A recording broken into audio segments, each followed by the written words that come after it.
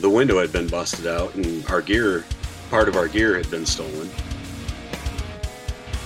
There's nowhere to play up here at all. I'm sitting there kind of by myself, like waiting for my manners, and the mirrors, like the mirrors kind of like spin open like 90 degrees, like they kind of rotate open, and all these women in sexy lingerie can come walking out from behind the mirrors. I'm just gonna throw this out there that it almost sounded like you were kind of the dark side sometimes of the scene. Just when I'd parted ways with Monuments, and so it was really, really desperate time of my life. At the end of it, our bass player told us, like, he just looked at us like, yeah, this is my last show. So, like, basically back to the Beast era. Dealing with this alcohol intake, and we're at a Christian festival, and we're supposed to be a Christian band. I was kind of like, man, this sucks. This is not a good look.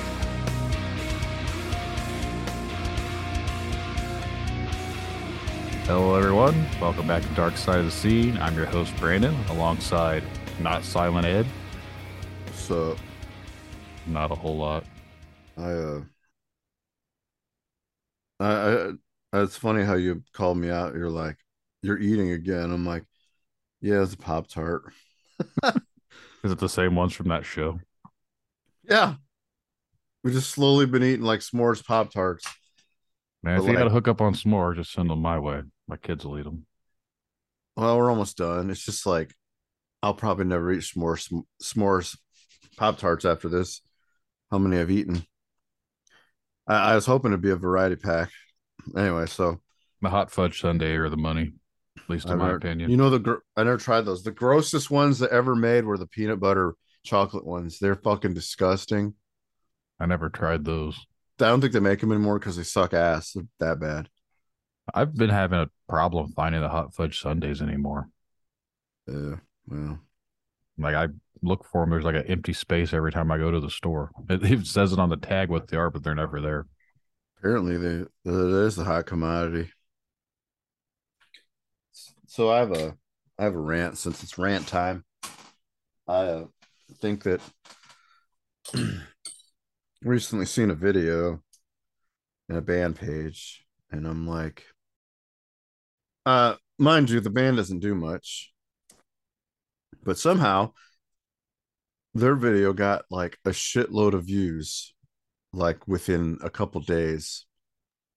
And then upon reading comments, it's like, oh, it's like a lot of foreign people on there. Like, I guess that's still a thing that people can buy like views and comments and shares, which makes me wonder why people do that, why bands do that. Like, I don't know how, like, I mean, like, I know like a lot of companies kind of look out for that stuff, like to see if the band's like got some streaming and it's busy, but like, if you're not really doing anything with it other than buying, likes and shares, basically buying the media, what is the point of that? And I wonder how, yeah. I didn't want to interrupt, but like, how do people go about doing that? Like, and then why? I don't know why. I mean, it's you're just cheating yourself. It's like as my friend once told me, like, I wonder if it's imposter syndrome that people go through when they just like want to be better than they really aren't. My I guess, and I've had someone that did this like 10 or so years ago when we were trying to start a new band. Yeah. The guy was playing guitar and like he made a page like we don't even have fucking music or anything. Why do we make it a Facebook page? And all of a sudden we had like over 1,000 Facebook fans or likes or whatever, and just more and more, and they're all like kind of like what you said. They're all like spam stuff. I was like, what the fuck? And I ended up deleting the page because I didn't want it to be like overran by bullshit. I just told the dude, I was like, look, we're gonna make a new one and get rid of this one. And then the band never did anything anyways, so I don't really I didn't want to be associated with a bunch of spam stuff. It's kind of embarrassing. Like, why would you want to fake having people like your stuff. I'd rather know that people don't like my stuff than try and pretend to be something that it's not. Right. I mean, we're my band page, and as humble as it is, like we're up to like 13 or 1500 people that like the page, and like that's a lot. Well, I mean, it's not a lot, but we're nothing special, but like we kind of earn those. I mean, we didn't like hey, well, I don't know how many of the members like actually made people just like forced to like it as band people do, but like they actually probably had to send it to a real person for them to just like randomly like it. So, and I've, you know, once in a while I do a band, please like my page thing, just because. And on top of that, like I make the videos, I've directed them, and for like somebody to fake that, I don't know, that's kind of insulting to like somebody like me who put in the work and shared it and without any other outside source aside from a little bit of promotion. But I didn't Yeah. even pay for, this time around. I didn't actually pay Facebook for any promotion, so it probably didn't do as good. But then, in the end, did it matter? Not really. It was fun to do, but it's not like we reached another level. It's just I don't know. It's just how you. It's how basically like how you're kind of proud of doing something, and then there it is. Okay, cool. On to the next thing. I So paid promotion when we first launched this podcast and it did nothing at all. right, We didn't gain any new followers. We didn't gain any new like subscribers or any likes on the page or anything. And they charged me like 30 fucking dollars for the 5 days that it ran. And supposedly like 15,000 people saw the ad. I was like, bullshit. I don't know. Like, that's bullshit. They can sit there and claim that anyone saw this and who the fuck, it maybe did pop up and someone scrolled past it, but you can't count that. That's fucking bullshit. Right. Like, what are you really paying for? I mean, I was telling you the other day, like, fuck this music stuff, because I literally got like thousands of people viewing my video for being a death metal safety video, and I didn't do anything other than it's funny, and people would just rather watch like basically under a 1 minute clip is good enough for anybody. If it's longer than that, they tune out. So it's like, man, I'll just make like 1 minute songs. Yeah. I mean, Yeah. No one So- wants to take the time to actually listen to something, but if it's amusing and funny, they're going to be right all about it. yeah, that's And- that. I guess I've grave out the secret then, but Yeah. it just still, it's just, but basically the whole conversation, it kind of, it's a little messed up to fake things like that. It's not true to yourself. I don't know why you would. I don't know, man. Maybe we can ask the opinion of our guest here coming up, Sure, what they think about it. sure. What do you guys think out there? Let us know. Send us a message on Facebook, email us. Let us know that we suck and you hate us. And I suck. completely randomness, but Seth Brundle is flying around in my basement right now, so I have to make sure to stop that. You guys can try and figure out what I'm referring to. That's actually funny. Do you catch the reference? I did, but like it's still the funniest name ever. Yeah. Sounds like something in my pants. I Seth Brundled. You go to the bathroom. But yeah, anyone out there listening, if you want to be on Dark Side of the Scene, send an email to Brandon at darksideofthescene.com. We'll get you scheduled. We made an announcement, not that by the time this airs, the announcement should already be live, but we're going to start releasing 2 episodes a week. DOS. Just because you guys love us so much, you just can't get enough of this awesome content we put out for you. Yeah. No, actually, we're just trying to help get this stuff out quicker, help the bands out as they release music that they want out there. And it's like, yeah, we'll release a song for you, but it's going to be out in like 6 months. So we're just trying to speed things up a little bit, help people out. And we're going to throw this on here just for the sake of it.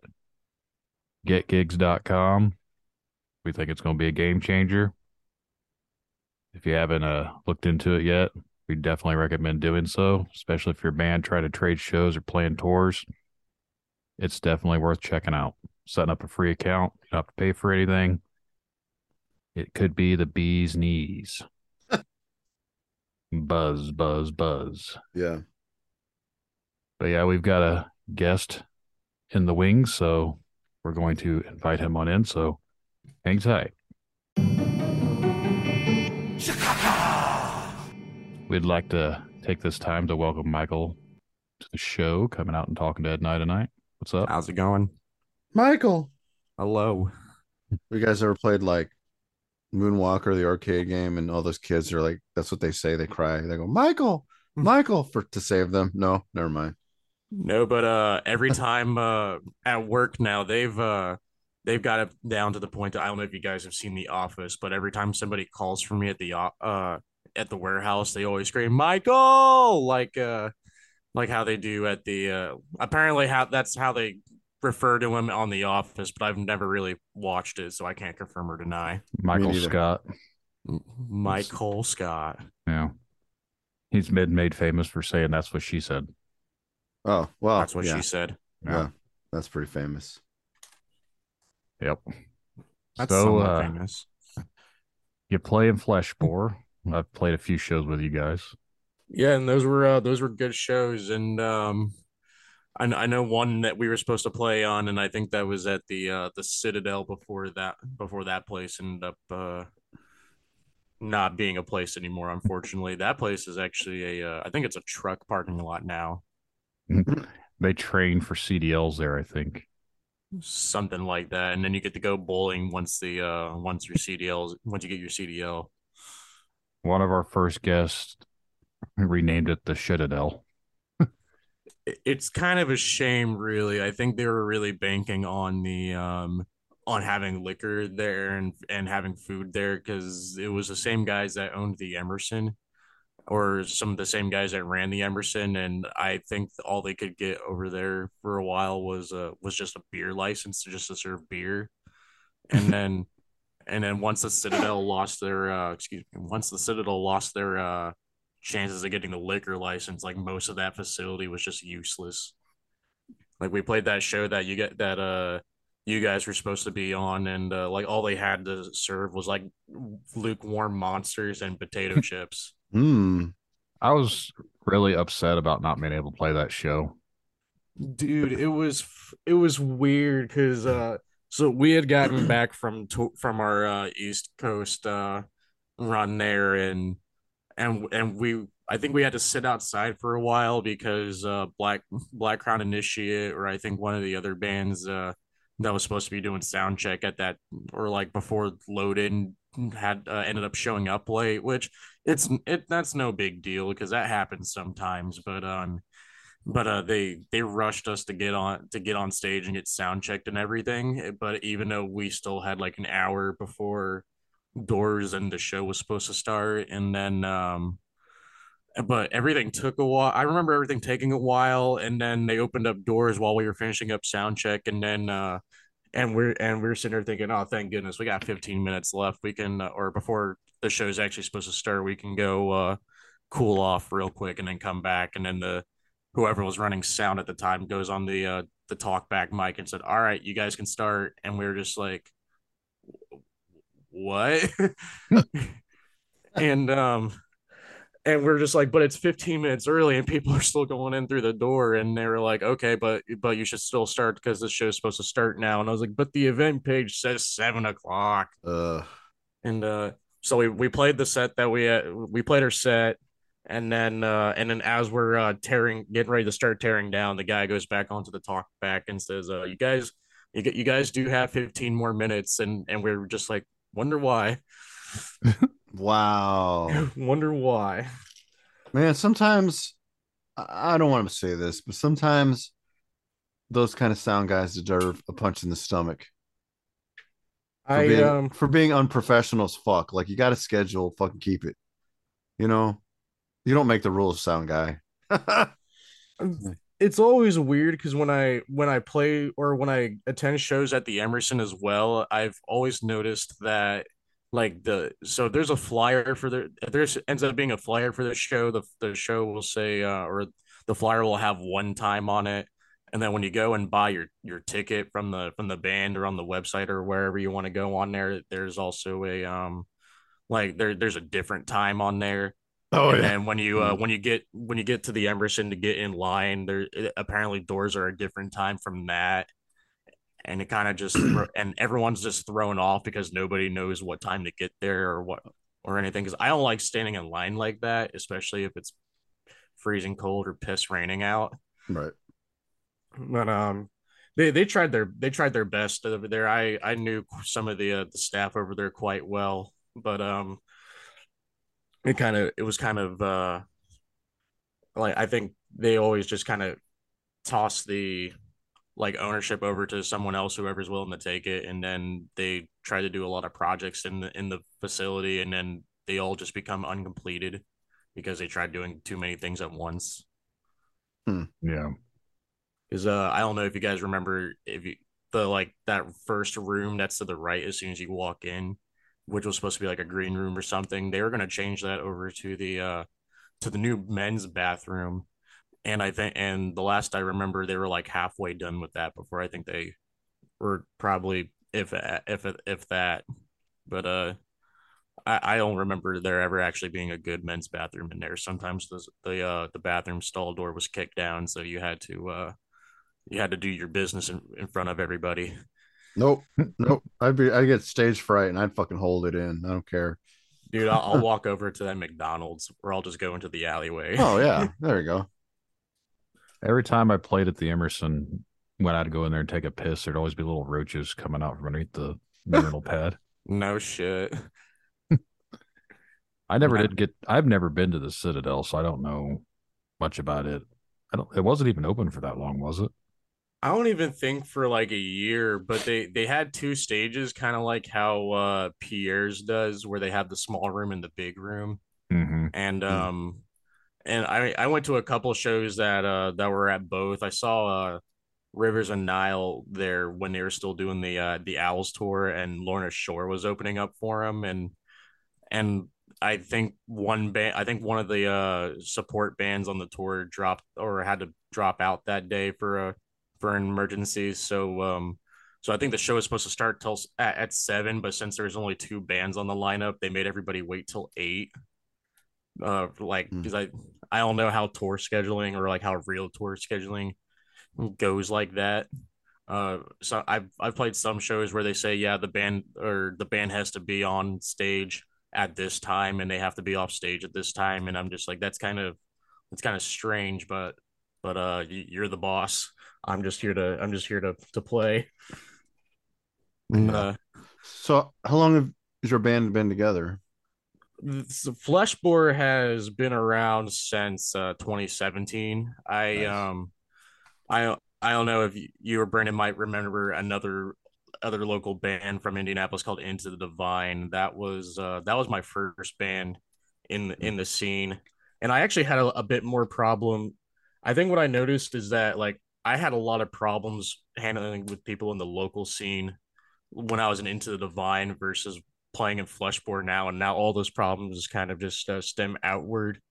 Um, I was when I was doing my research to be on the podcast, I was listening to some of the other guys on there. I listened to Corey's episode in particular, and he mentioned another promoter that I had some problems with a few years ago in that old band Into the Vine, and he said that he knew him from promoting shows in Portage. I remember him specifically promoting shows in Valparaiso and Kokomo. I don't know if you guys remembered the Center Stage Bar and Grill in Kokomo. Yes. Brandon might probably a bit Yeah. more than I do, but Yeah. yeah, that and I had I also looked through my fucking images just to make sure I had this and it wasn't a fever dream. But we opened up for Vital Remains and Veil and Noth before they had the crazy square logo and started doing the more black metal sound. Hmm. And we're gonna call everybody here Billy. So Billy, so Billy emailed me the pre-sales, and he was like, "Yeah, sell your pre-sales. Give me $200 when you load in on the day of the show." and I'm not shitting you here. I have it up right now. Because and I've never had this problem before, but he sends like a PDF. Like some promoters, when they want you to sell tickets, they'll send you a PDF just to print out at your local FedEx or your local Staples, and they sell them that way. But this PDF is so fucking pixelated, and and you can barely, like, if it was any more pixelated, like you can barely tell that it said Vital Remains in big bold letters. But if it was any more pixelated, like you wouldn't have been able to tell. And there's another band, I think, from up more further north. I don't know if they're still around anymore, the Omniscient. Oh, they all And moved. Yeah, they moved to like Arizona or something. But yeah. damn, but Huh. that was the first time I met them. And and they opened that show too. When I talked to them, they said they didn't contact Billy to try to get other tickets. They just blew them up and tried printing them out. And when they talked to their fans, they said, "Hey, I know this doesn't look like a ticket to an event, so if you don't buy it, it's no big deal." But Hmm. but I shot Billy a message on Facebook and said, "Hey, I you cannot even fucking tell that these look like concert tickets, and I'm not gonna try to sell these to people. So you need to get me more tick. You need to give me a real PDF file." And he was like, "All right, gotcha." Hmm. And then that's the last. And then I didn't hear from him for 2 or 3 more weeks, however long that was. That was like 6, 7, 8 years ago. But I never heard back from him. Day of the show came. Kokomo's about an hour from where I live, and I and I think I was like 19. I think I just got my first car, which was like a 91 Cavalier that the seatbelt didn't really work properly on, and only one speaker actually worked in the car. So, and we were all kids in high school, so needless to say, it's already a pain in the ass to get up to Kokomo to play a show anyway. Hmm. And I get there, and the door guy, I think he was the bar owner or the owner of Center Stage. I can't even remember. He was real cool though. Those guys were all real nice up there. But he asked me for the money, and I explained to him the situation, which was Billy didn't get me the tickets. And he was like, "Well, I hate to say it, but you're gonna have to call him and talk to him he because he told me that I got to go up to all the opening locals and get the $200 from him." And it was one of those things uh where it was you had to sell all your pre-sale tickets, but and whichever ones you didn't sell, you had to fork out the money out of your own pocket. Fuck that. Yeah, and I don't have a problem with selling pre-sales, and Right. I've played so Right. many shows at the Emerson. Like my definition of pay to play is a little bit different from everyone else's. Right. I don't even think of pay to play as like if I sold tickets and then I handed the promoter money and none of that money came out of my own wallet, that's not a loss to me, I Right. guess. Yeah, that's good. And like some places will give you a percentage, or some places will give you a percentage after like you sell many. I can deal with that, but like what you're saying, anyway, sorry. No, you're fine. To an extent, I look at it as like pulling your own weight because I've played shows with bands around here where they don't even like let anybody know they're playing the show until the week of or even the day of the show. Oh, And it would always piss me off because they would somehow still have a huge crowd even though they did that. And I'm just like, and then here you and I are busting our ass to try to get as many people yeah. as Yeah. possible. But yeah, so I called Billy, or I messaged Billy, and I was like, "Hey, I'm being told that I got to give this guy $200 for tickets that I never got from you." And then he called me, and he told me, slightly paraphrased, he was like, I emailed you the tickets, and I sent you a message on Facebook to let you know I emailed you the tickets, and you never responded to me, so I just assumed that you got them and never and that was that. And I was like, well, you should have probably confirmed that I actually got the tickets because I never got a Facebook message from you nor an email.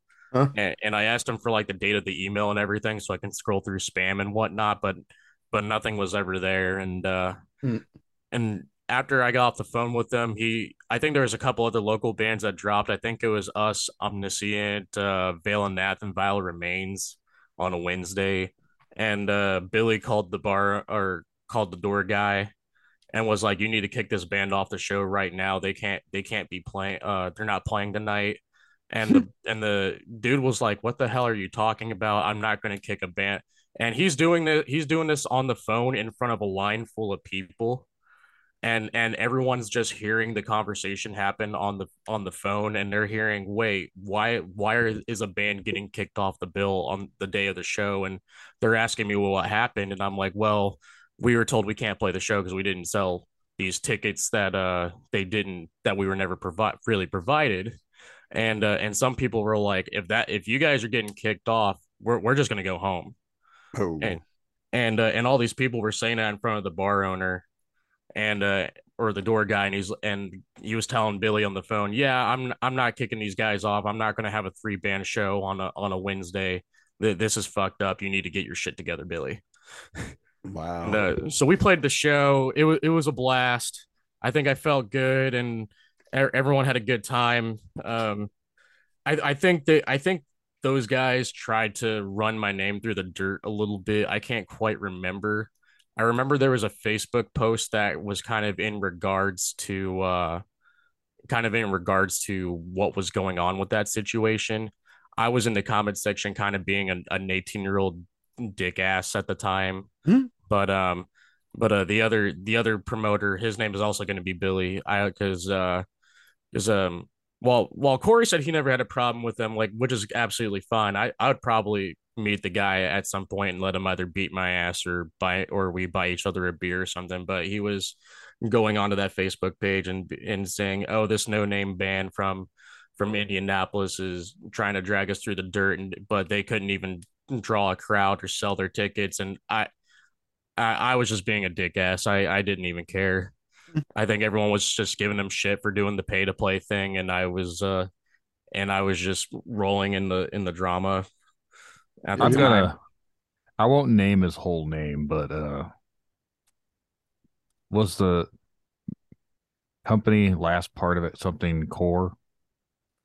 No, but that's another guy that I try to play a couple shows with. But his thing was he would make you sign a contract beforehand.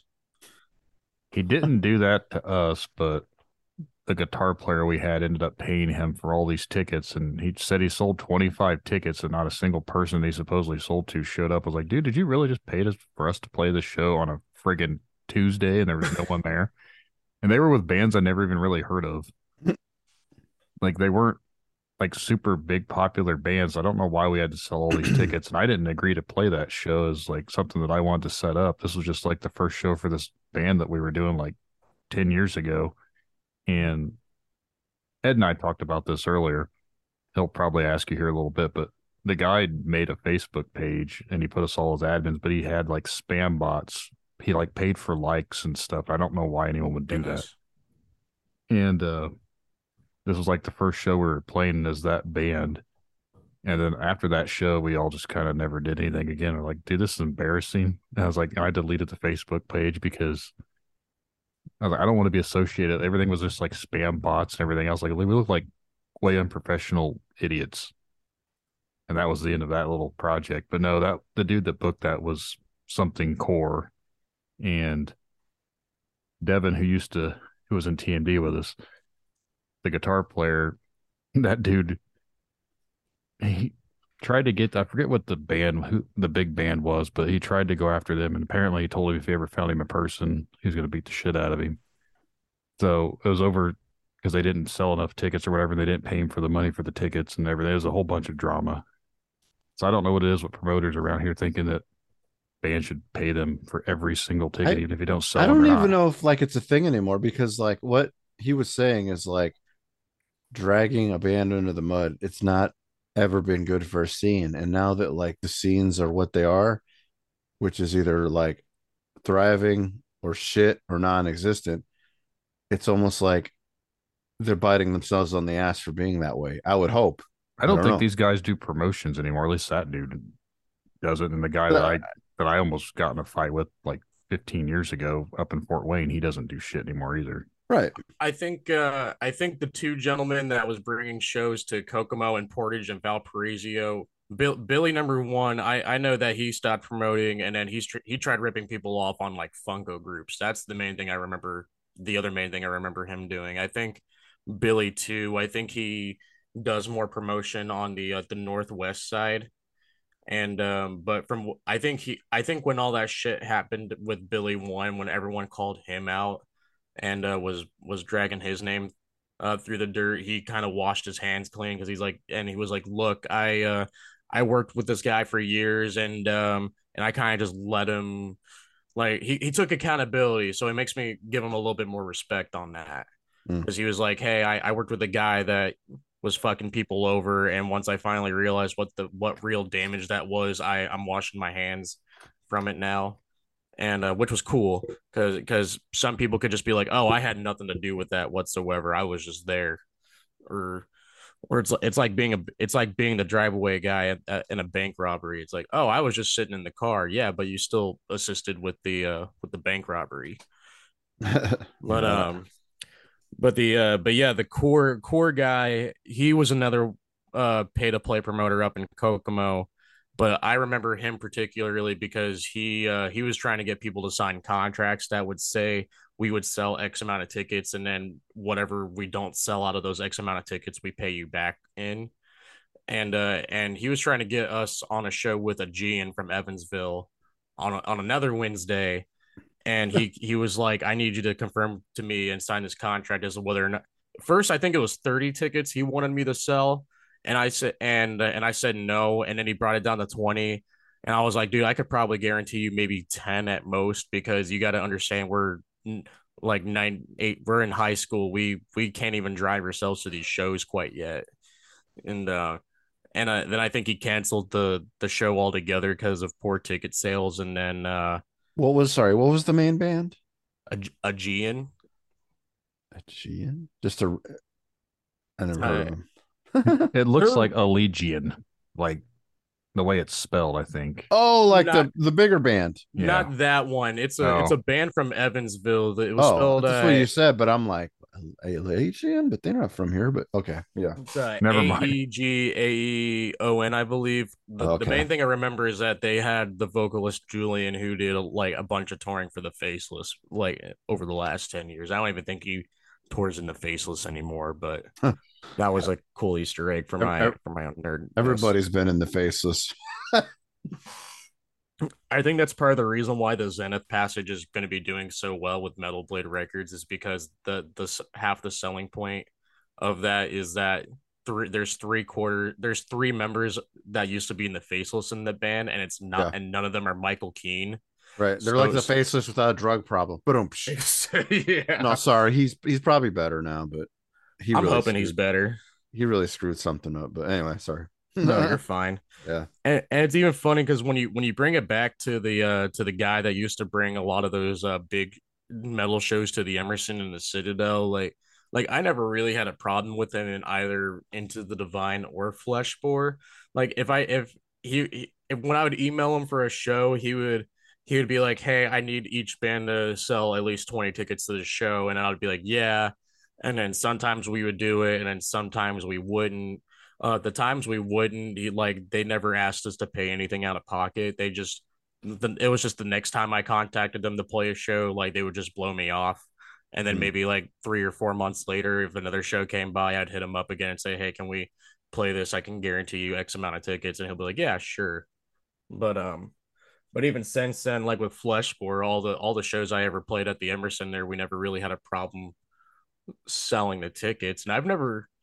And some other bands had problems with them before, which I'm not entirely, like, I've seen some of the horror stories where like I think they were being picky and choosy or trying to play favorites or something. But he's got a kind of a bad rep here. I think half of it's because of the fact he pulled all of his shows to the Emerson. But I met him when I went on tour with Rose Funeral last week, as he does a promotion mainly up in Chicago as well, and he's actually pretty nice. And from what I've heard, he's a bit more beloved up in the Chicago scene. But I think that helps when your whole staff isn't really trying to. I think it helps when you have a staff that works with you and you're working in a venue that is actually up the street from you versus a venue that's 4 hours away from your home. Mm. Is that the guy that we called Mr. C? Yes. Yeah. I never had an issue with him personally because I never met him. I just had emails back and forth, and then he sent us tickets for an Oceano show. I believe that's what it was. And then we weren't on the flyer, and then we had to sell so many tickets supposedly before we could get added to the show. I was like, I'm not selling tickets for a show that I'm not even added to yet. Yeah, that's strange. I've even seen in other circumstances. I remember when Obscura came by here a year or so ago, and I'm not gonna name bands, even if they're my friends, just because or in this case, I'm not, because it's kind of like a bad story that kind of ended up sucking for them anyway. But they had confirmed that they were going to open up for Obscura on that show, and then when the flyer eventually got put out, their logo was just completely removed and it was replaced with another band. Sure. And they weren't even notified that they weren't even on the show anymore, and which really sucks. But I don't know what could have happened there. It could have been some miscommunication. I'm imagining if you have one guy that works directly at the Emerson that that books bands there, and you also have a guy that lives in Chicago that books bands at that same venue, and you guys are having separate emails, that might cause some problems. But I haven't had a problem like that until I this guy I'll probably just go ahead and call out because everybody hated him anyway. The guy David Kevorkian from the Cincinnati scene. That guy. There had been at least 2 or 3 times where he would call me or he would shoot me a message or I'd shoot him a message trying to open up a show at Bogart's or whatever venue that he decided to have the show at. And then the first time I messed with him was when I was in Into the Divine, and I think he hit us up to open up one of his shows. I might have been Rings with Saturn or something, and he was like, all right, I'll get you tickets this week. And I was like, all right, sweet. And then the week went by and then I got no tickets. And I messaged him again and said, hey, when am I getting tickets? And he would just read the message and just not respond. And I would message him every couple of days trying to get a confirmation. And he would just read and not respond. And I was just like, hey, man, it's no hard feelings if you decided to book someone else over us, but you need to let me know because I am taking time. We're taking time out of our schedules to do this for you. And he just never got back with me. And then when the flyer finally came out, our logo wasn't even on it or even on the event page. So I was like, okay, at least we're not being forced to sell pre-sales for a show we're not playing. But he did that a couple times to me in Fleshbore as well. And at one point I fucked up and gave him my phone number because he asked if we wanted to open for Whitechapel, and I was like, hell yeah, I'll open for Whitechapel. But I also started off the conversation on my end with, I'm not selling pre-sales to this. So if you want me to sell pre-sales to this, let's just not even talk. And he was like, don't worry, you don't have to sell pre-sales. And then we end up not getting on the show anyway. And then after I gave him my phone number, he called me and was like, "Oh, sorry about Whitechapel, but I have another offer for you. And you want to open up for cattle decapitation in 4 days?" And I was like, sure. There seems to be a catch to this though. And he's like, yeah. So I need the band to sell 25 pre-sales. So each of your band members could sell 5 pre-sales. And I was just like, whoa, no, no, no, no, no, no, no, no. I was like, dude, I've played in Ohio once. I don't know 25 people in Ohio that will and I don't know 25 people in Indianapolis that would be willing to take the drive like that. And if they are taking the drive like that, they probably already bought their ticket off of the Eventbrite link or the Ticketmaster link or whatever link that was provided when the show first got announced versus when first being asked 4 days prior. Where do these fucking idiots come up with the thought process that some band that's 3 or 4 hours away can sell pre-sale tickets to a show in general? Like, obviously 4 days is no time to promote or sell anything, but we've been asked to play shows before, like the guy that you were talking about earlier, Billy 1 or 2, up in Crown Point, I think it was, or Lake Station. And now they only asked us to sell like 10 tickets. And I was like, well, that's not a big deal. He's like, if you don't sell them, it's not a big deal. I was like, okay. I mean, that's cool. But at the same time, it's like, that's like 2 hours minimum from us. Who the hell's going to drive up there? I guess if we brought like a significant other or a buddy with us, that would be half the tickets, maybe. Right. But does anyone really think that a band from that far away that's not even around that area no one's ever heard of is really going to sell tickets to a show that far away? I Well, think they're expecting naive kids to say yes under the impression that they're getting to open up for a band that they like worship. And usually when I see some other local bands opening up for a band that doesn't really sound like them, and then they'll be like, "Oh, we've been listening to this band for years. We're heavily influenced by them." There was another local band in the area. They were thrash metal, and they were kind of cool. Some of the members were cool. Some of the members kind of sucked, but they would always talk shit about other genres like metalcore, deathcore. It was the trendy teenage thing of shitting on anything that has the suffix core on it, because that's because they were told by Metallica or Pantera that metalcore is dumb, and then they get the opportunity to open up for, let's say, like Oceano in his case, and it's a deathcore band, and they had talked shit about Oceano specifically and dumb Facebook rants that they've made. And I remember somebody called them out and was like, "How are you gonna talk so much shit about this band and then brag about how you get to play a show with them?" And they're like, "Well, we just want to play shows, and we figured it'd be a cool experience." And it's like, no, dude, like just like it just seems dishonorable. Like, I would hate to massively talk shit about bands and then willingly play for them just because I know they're gonna draw a crowd. right. No, my band had to do with Mr. Kevorkian. I don't remember if one of us found him or he found us, because he was probably like, trying to get his weaseling his hands in Indiana bands, because all the Ohio bands pretty much like turned their back on him, obviously. And he was like, I think he called me, or I don't know. I don't remember who gave them. I don't know. And like, I think he gave me his number to call him, because he's like, I'm doing this thing out here. It's going to be called a battle for, what the hell was that? Anyway, battle Was it for Summer Slaughter? Yeah, battle got for that phone Summer call too. Slaughtered. I'm like, at first I told the band, and then I got excited. I'm like, it's fucking Ohio. And then the one guy in my band, gullible as he is, he's like, no, we should do that. I'm like, no, dude, this is a fucking bullshit. So the guy sent me the tickets, and I was like, you know what? We're not gonna be able to make it. Sorry. And that was it. Like, I just bowed out. I kept the tickets because what was I gonna do with them? They're probably just junk.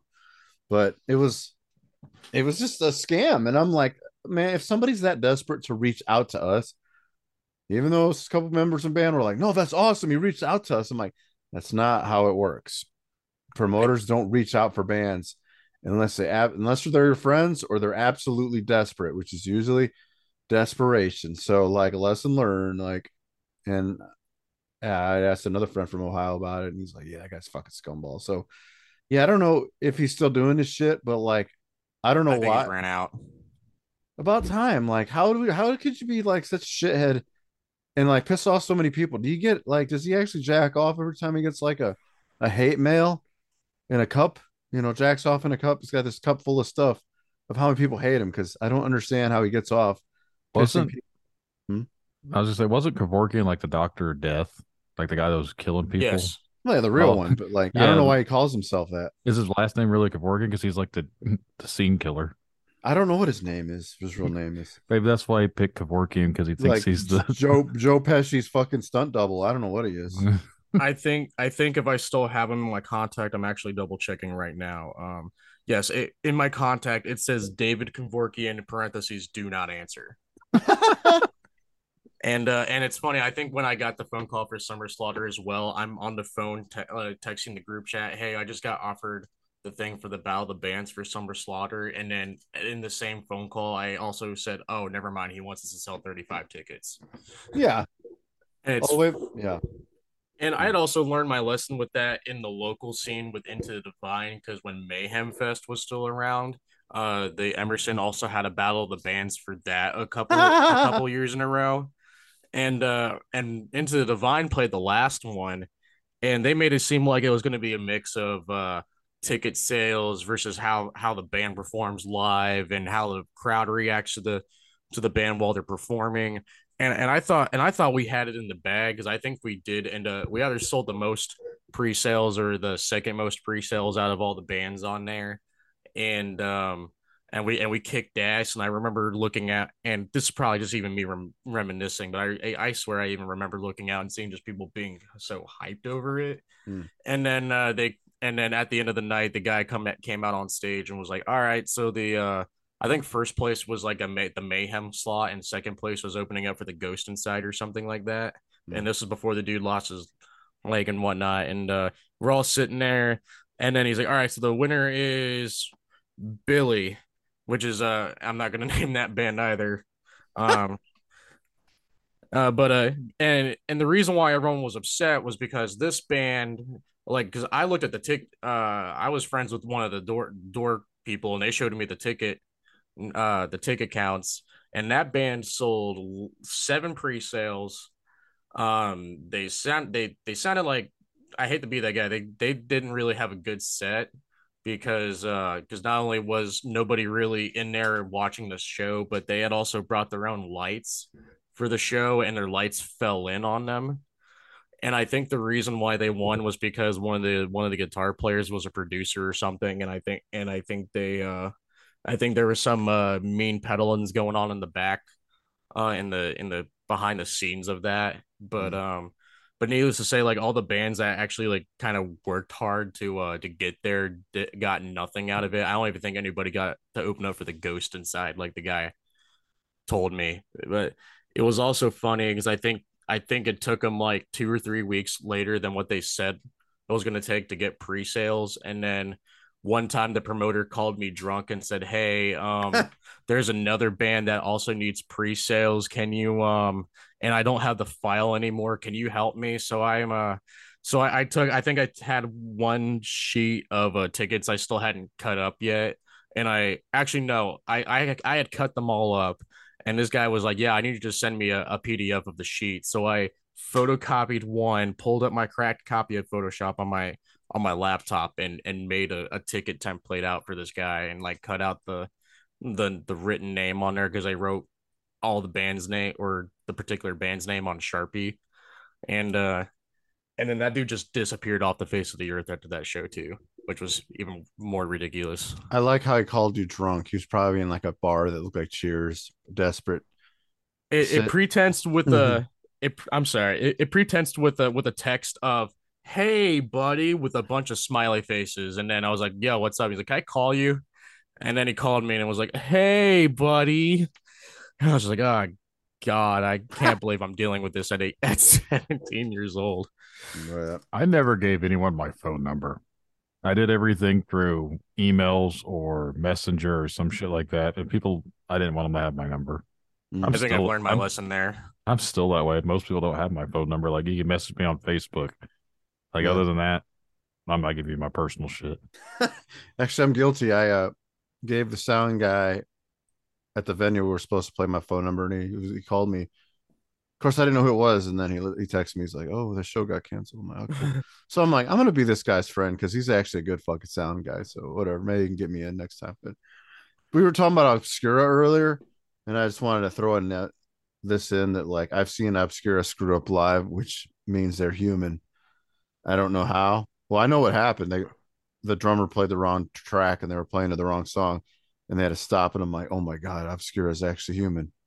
Anyway, That's how I felt when I saw Archspire last year in Chicago, because they run their whole show off a laptop with click tracks, kind of like how Fleshbore does. And then something fudged up in the because like there's a lot of elements when you have a rig like that that could possibly go wrong as you're right. playing. And it's always good to make sure that all your cables are plugged in properly and everything's running properly. But I think they're playing I think it was Remote Tumor Seeker was the opening song, and then partway through the solo, everything kind of just takes a shit for some reason. I don't remember exactly what happened, but they stopped the song and was like, "Sorry, you're gonna have to listen to this on Spotify. Next song," which I was cool with. But I was cool with it because that showed me that they were also still human, because I watch Dean Lamb on YouTube all the time too, and that dude's a friggin' Oh, monster. yeah, but he's goofy. So like for them to do that just shows the human. But like Obscura, I'd never expected that because they're German and tight, and I swear they don't even have set lists. They just know what they're doing. It's like, oh my god, they are human. Anyway. What's also really cool is with like when they came here last year as well. I think half the group was different members from other bands. Like they like Stefan brought Christian Munzer back, which was awesome. Right. And then they had Alex Weber from Exist, which is also a really cool like progressive metal band. And then they had Gabe Sieber on drums, and I'm like, wow, this is a powerhouse lineup. There nothing could go wrong here. Hmm. And Gabe Sieber was doing double duty for Vale and Noth that night, if I remember correctly, which was even crazier having to watch a drummer do two extreme metal sets at once because I want to go to bed when I'm done playing a 30-minute set. Right. Oh well, I mean, whatever. More protein shake for that guy, I guess. When you mentioned Obscura, every time I hear that band name, I can't get this out of my head. There was a drummer we tried out in the endless quest of finding a drummer for To My Dismay. And all he talked about was how Obscura was his favorite band, blah, blah, blah. For some reason, his drum kit, and if my guys from the band are actually listening to this episode, they're going to know exactly what I'm referring to. Every time he hit the kick drum, it smelled like fart. Holy fuck. No fucking lie. Like, he wasn't there and he left his kit there because he jammed with us for like a couple weeks. When he wasn't there, we're like, why does this kit smell like shit so bad? We thought maybe a cat or something got inside the drum and like took a shit in there or something because he had the hole cut out in the front for like a mic to be placed in. And it just was reeking around. There's like old pillow and stuff in there. I was like, man, what the fuck does this stink so bad for? And then he wasn't really up to snuff of what we were wanting. So we're like, man, it's been cool and everything. Appreciate it. But I think we're just going to keep on looking. I don't know if it was because he couldn't play it good enough or it's the fact that we just couldn't stand the stench anymore.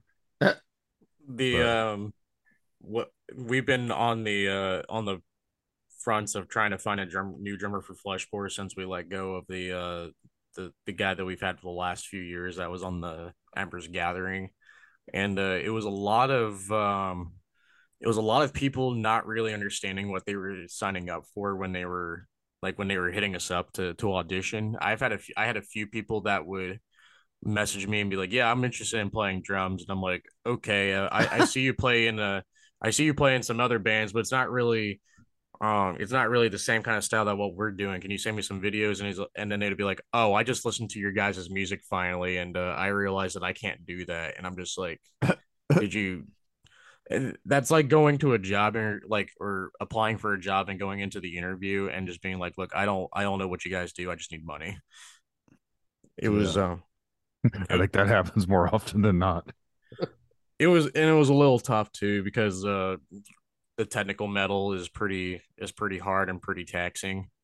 And now the new material that we're going to be putting out here hopefully within the next year is even faster than the last album. So like a lot of drummers I've noticed like they kind of plateau at around like in the BPM ranges like anywhere between 240 and 260, and 260 was our fastest song on the last album, and it also wasn't like ridiculous like Archspire or Cytotoxin or Psychroptic, where like it's always just 11 the entire time. And but we just got off that run with Rose Funeral last week with our buddy Joey from Into Pandemonium, and he has done a fantastic job doing what he can to learn the sets or learn the songs and perform them to the best of his ability. And I think we're going to be, if we don't stick with him, which I think we are going to be sticking with him, he's going to we just be relying on drummers outside of the area because there's not really that many guys in even Indiana alone that can do that. I mean, even Justin from Severed Head Shop, he's been playing with Carrion Vale for the last like nine-ish months or so. Yeah. And I think Justin lives about 2 hours away from everyone else. And even our singer Michael, or also Michael, he lives 2 hours away from us too. So we don't really So when the main band rehearses, it's just the three guys, the two guitar players and the bass, and then we just play the click track and the drums off the laptop and practice that way. That's what we always did. And We played shows with the laptop as the drummer because we could never find a fucking drummer. honestly, I used to have a really bad stigma against that because I always thought, well, especially in tech metal, you want to be able to perform what you're writing, but at this point in time, there's like so few players and so many like there's definitely way more guitar players out there than drummers. And so like if that's how someone needs to if someone needs to backtrack their drums and program them and perform that way, I'm not going to dog them anymore. I've seen so many one man, two man bands on the road over the last couple of years where like they'll either be a guitar player and a vocalist or one I we played Austin last year with Burial in the Sky, and one of the opening guys was it was just a dude, and it was just him on guitar, and he would do vocals sometimes, but he had everything else like his samples and his drums and his bass backtrack, and he actually kicked fucking ass. I wish I remember the name, but that dude took takes a lot of courage to Just by himself, just on the stage. yeah. Wow. Wow. And even speaking of Austin, that was a fun show because the I'm pretty sure the sound guy was on coke and he didn't believe that kick triggers existed, and and so we ran the kick trigger out to the DI. He didn't like how clicky it sounded since that's how metal drums go. So while we're performing, he goes on stage, unplugs the XLR cable out of the DI box that we have for the kick trigger, and then drapes a microphone over the kick drum. There's no port in the kick drum either. We trigger it out. So because the port looks kind of goofy if you're not using it, Right. and then the show ends. We're finishing packing up the van. Sound guy comes up to us and says, "Hey, I usually at the end of every show, I get with all the bands and we talk about the things that we did like and the things that we didn't like and see how we can both improve as musicians and sound guys." And he started mentioning the like the kick drum scenario, and we were trying to explain our case to him, but he wouldn't let us talk. Like like he was like, you gotta like he would keep pounding his chest. He's like, the kick drum, you have to feel it in here. And that's how a kick drum is supposed to work. It's not supposed to be clicky. And me and Michael Lowe, we're trying to explain to him, hey, can you we're trying to explain to him why we did it the way we did. And he's like, no, no, no, shut up, listen to me. And we're just like, is this supposed to be a learning? We're sitting there in our minds, is this supposed to be a learning experience for everybody, or is this a guy just trying to come speak his case? Right. And he but yeah, we didn't even get a chance to tell him how we felt about the situation and why we were upset with how he ran sound that night. Was he an older guy? He not too old, maybe late 30s or early 40s. Really? I just remember He should have known better at that point. well, I thought he was cool because there was a we walked up to a burger place like right up the street together and got some food, and he seemed pretty cool when talking to him. And then once the show actually started, it kind of just flipped the switch there. we I mean we had an old sound guy at West Chicago Social Club last week, and he was actually pretty spot on with the sound and everything, and he's a big metal guy too, so he knows that the kick trigger has to be or the kick drum has to be clicky in a metal band, and you can't really just and some guys are cool with that, some guys aren't. But Was that a metal club in the Texas place, or he was all a country guy? I think it does. I think they probably did more like classic rock and some other stuff, but I think they also held other show or a bunch of metal shows there too. I think we played. I think we played "Come and Take It" in San Antonio the day after, and that was. And even though there wasn't really a lot of people there, the experience was overall better, and the sound guy was cool. And I think we had some issues with our rig that he even helped us get fixed up because we were having like microphone feedback issues for two tours that I somehow couldn't pin down until halfway through the last one. And Texas is one beautiful place, man.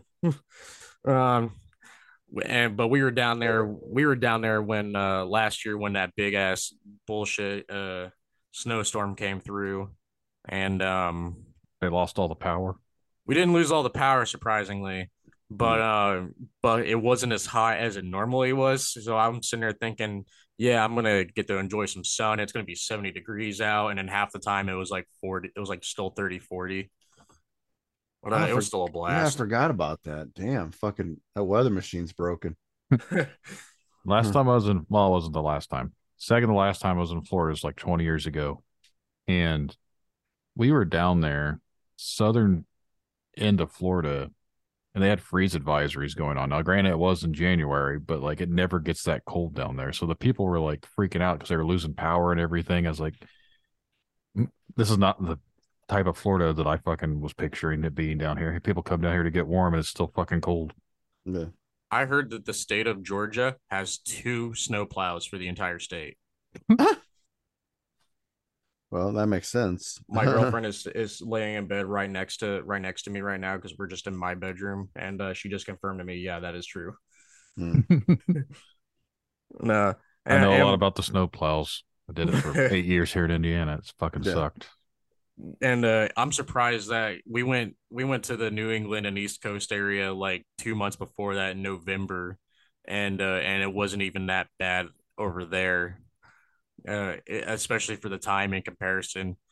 DC was pretty warm, and was pretty fun. Besides the fact we got a bunch of traffic violations for well, it was only one traffic violation there, and I think one in Virginia. But we were just dicking around in DC on a day off, and I think we and a lot of the street parking down there you have to clear out by like 4 o'clock because of the traffic or the increase in traffic, and we realized that, so we're jogging back to the van to move it because it was like a little bit past or a little bit before 4, and we got there a little bit after 4, and the van was already tagged with a traffic ticket as well. Like it was like I think it was like 4 minutes after 4 o'clock they tagged it, and then 4 minutes later we got to the van, and it sucked. But note to bands that go out on tour, if you're in a spot where you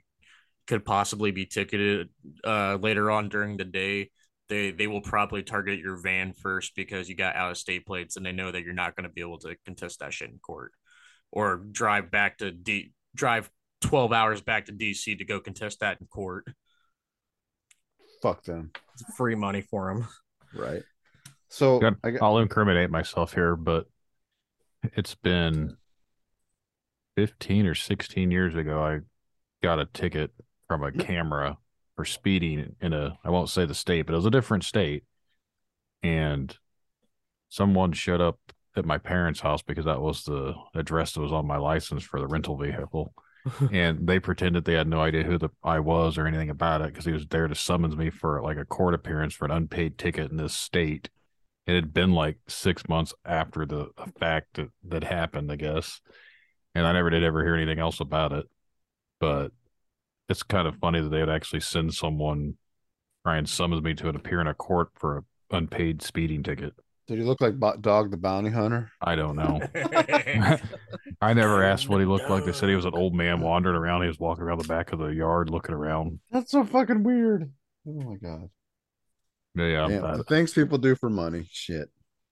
I don't know what he's going to do, like arrest me or something. Here's this piece of paper. You're supposed to appear 2,000 miles away. Okay, let me get right on that. So how many? So basically, you basically in the position to go on tours. Then, like your job work with you to do that. Yeah, I work at a small company out in Fortville, Indiana. It's just a plaque making company, Hmm. but I run a laser out there because I make large signs for the company. But they seem pretty. We don't go out on the road for that long often, Right. but there's enough. Like even if I don't have PTO, I think like if I went up to them and said, "Hey, I would like to have these times off so I can go play with my band," they haven't told me no yet. Nice. There was even one time last year when I had a phone call from my buddy James, he wanted me to go out and fill in on a guitar with him for the rest of their tour, and it was like a 6 day notice. So not only would I have learned how to play the whole set by then, but I had to figure out how I was going to get there, and I went to my supervisor and was like, hey, it's cool if you say no, because I know it's 6 days away, but I just got an opportunity to fly out to the East Coast and go tour. Is that possible? And they're willing to work with me and make that happen. Mm. Uh, Back in the day, I used to work retail at the Risk D Play, and that's code for disc replay. Sure. And that kind of that was a little bit harder because I was a shift lead, but we weren't really on the road like that at the time. But I'm also glad I'm out of retail anyway, since retail or customer service in general sucks. Dealing with people sucks. Right. Dealing with people does suck. I worked at during after I left this replay, I worked at the Guitar Center call center in Brownsburg for 4 months during the Beast, Mm. And this was maybe 6 months after the everything was shut down, and they kind of changed their structure up a little bit to be more like Sweetwater, where they would where, like, you know how you get your daily phone call from Sweetwater 2 or 3 times a month, and they check on that order that you placed 4 years ago with them. Yeah. No, I love Sweetwater, man. I love my rep and everything. I appreciate that he calls and checks up, but at Musician's Friend Guitar Center, they did it more of the telemarketing way, where it's hey, you're calling them, checking up on them, but you also want to try to get them to pay more, to spend more money with us. I've got those calls. I was like, where the hell are they? Yeah. Okay. Yeah. You I probably got could a have call gotten about a month ago. That was the only one I've ever gotten from them. Yeah. from Sweetwater or Musician's Friend. The Musician's Friend. Sweetwater's one that called me because I just went up there back in March and bought a cloud lifter. That's And awesome, though. he called me like a month later. He's like, "How's that help going for you?" I was like, "I mean, it's working. It's doing what it's supposed to be doing." It's not lifting me to the clouds, you liar. I got some sales from doing that too. Don't get me wrong, but like with the amount that they expected, or the amount of phone calls they expected to make a day, like I think my shift was 11 to 8 Tuesday through Saturday. So my social life was already like shot in the back of the head, but like I would be calling these guys in California, and it's 8 a.m. over there, and they're at work at their factory jobs, and they're like, why the hell are you calling me? I'm at work. Right. And you'd have to converse with them the whole time, and while they're on the phone, they're just getting more upset with you because you're taking up time with them from work. But if you didn't try to sell them something at that point, you would get flagged, and you would get a talk from your supervisor at that time. A lot of back orders too. Like they It was around the time when they also filed for bankruptcy, um and people would call in just to make fun of the company for having to file for bankruptcy too. I never got any of those phone calls, fortunately, but Oh, that's great. Sorry. no, you're fine.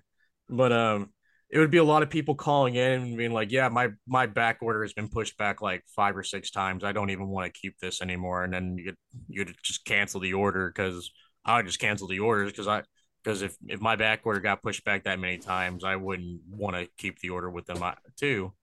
Right. And the reason why that they were having so many back orders too wasn't really because of the inventory issues. It was because that they were, like, Musician's Friend wasn't paying their vendors for the stuff they had already received, so the vendors just stopped sending them stuff, which is, well, of course, is valid as hell, because if the vendors aren't making the money off of the products you're sending to Guitar Center, why would they send more? Why would they send more? Yeah. Well, I remember when like Guitar Center went bankrupt, but then somehow they got out of it, and it's like, how the hell are you still floating? I mean, I I have a love-hate relationship for that fucking store, whatever. I mean, but like you go to all of them, and one's better than the other, or one's more depressing than the other, and it's like it's just like literally a Twilight Zone. It's like the same. And like the guys that I know that work at the one, I like to fucking say dumb questions to him, like, "Hey, remember those commercials with the guys like, here at Guitar Center, it's guitar season month. Yeah, Guitar Center." I'm like, "Who does that voice?" And they're like, I don't know." You guys remember that commercial? No.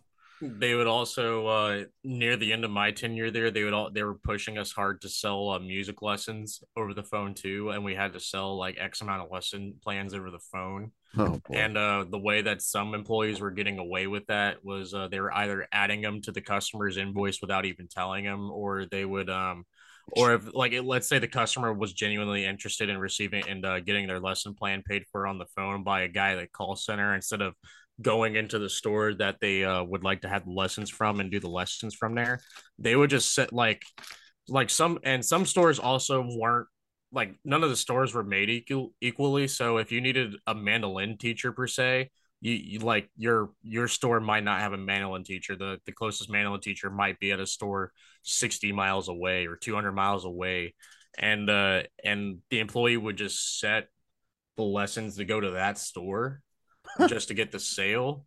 And I got a couple phone calls from that too. Like they would, and the way the system was set up, the only way you can get a refund for those lessons is if you called or went into that store. Oh.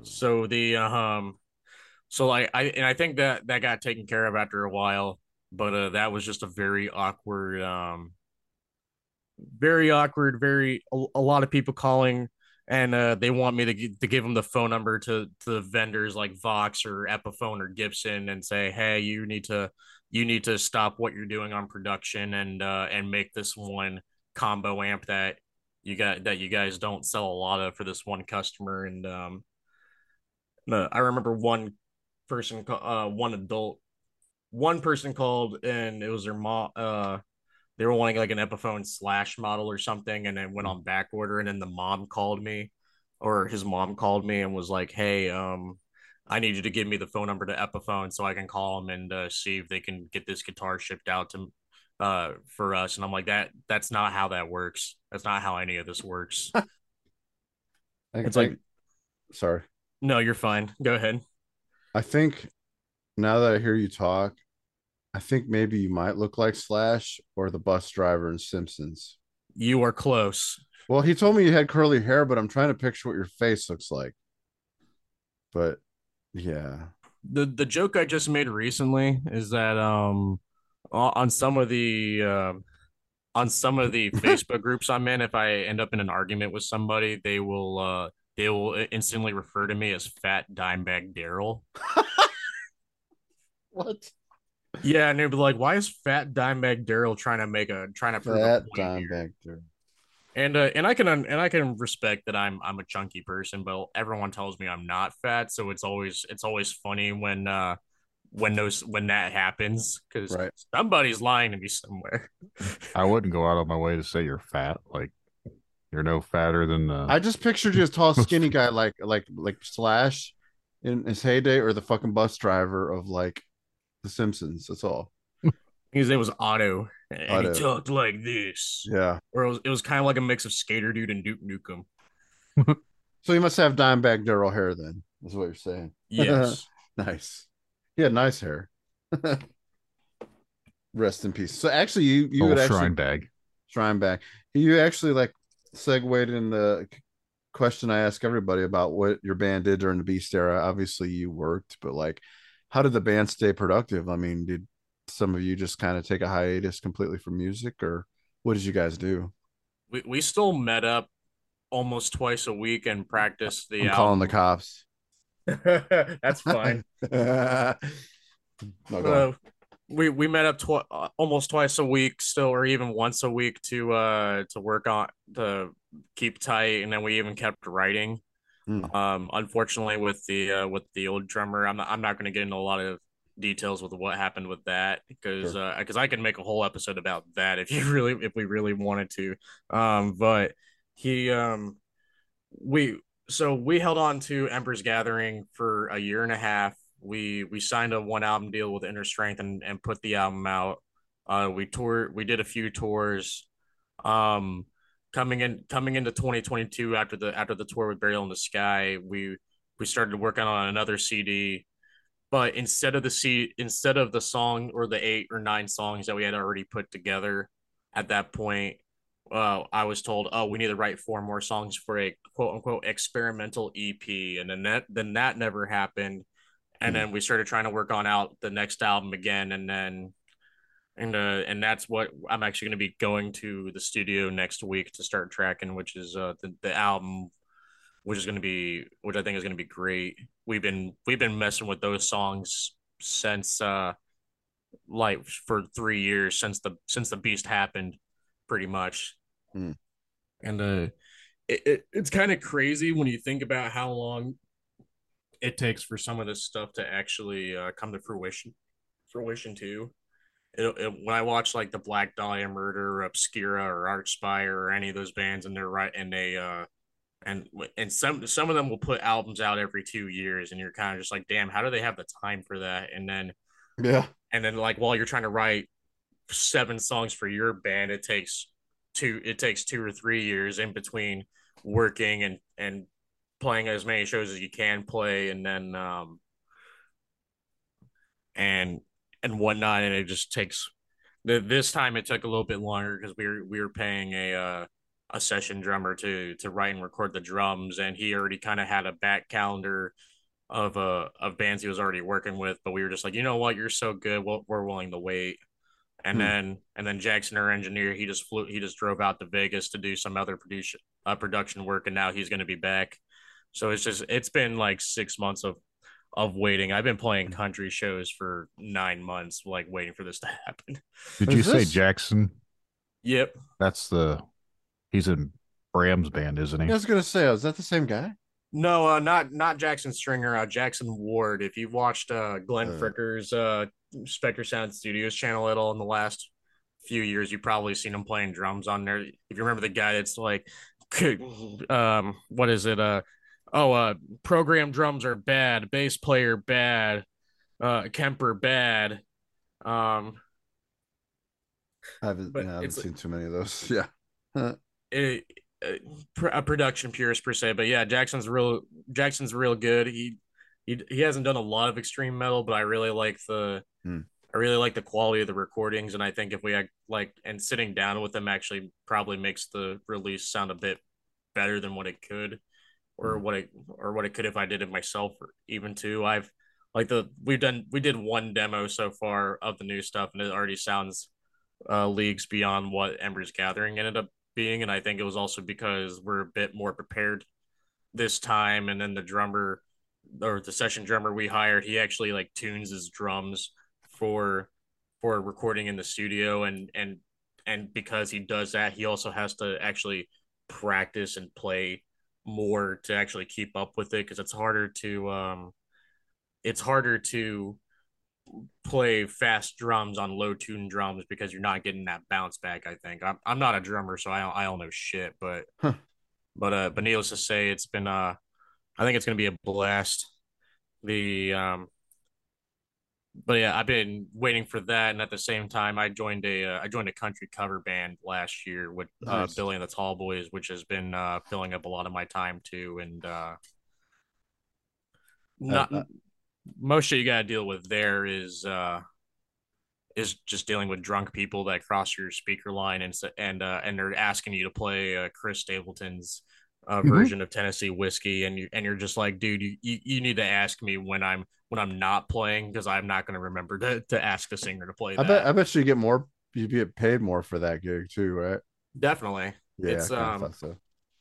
and when the band first started playing shows out, we were asking for less money because I think we were a little afraid of uh of not getting gigs because we were asking for too much, and now we've had to up the minimum guarantee like 2 or 3 times now because we keep getting asked to play shows, and it's not any of that it's none of that new wave boom snap bullshit that you hear on the radio anymore. It's Right. like Waylon Jennings and Hank Jr. What's and your guarantee? What's your guarantee in case people want to join a country band, quit this metal shit?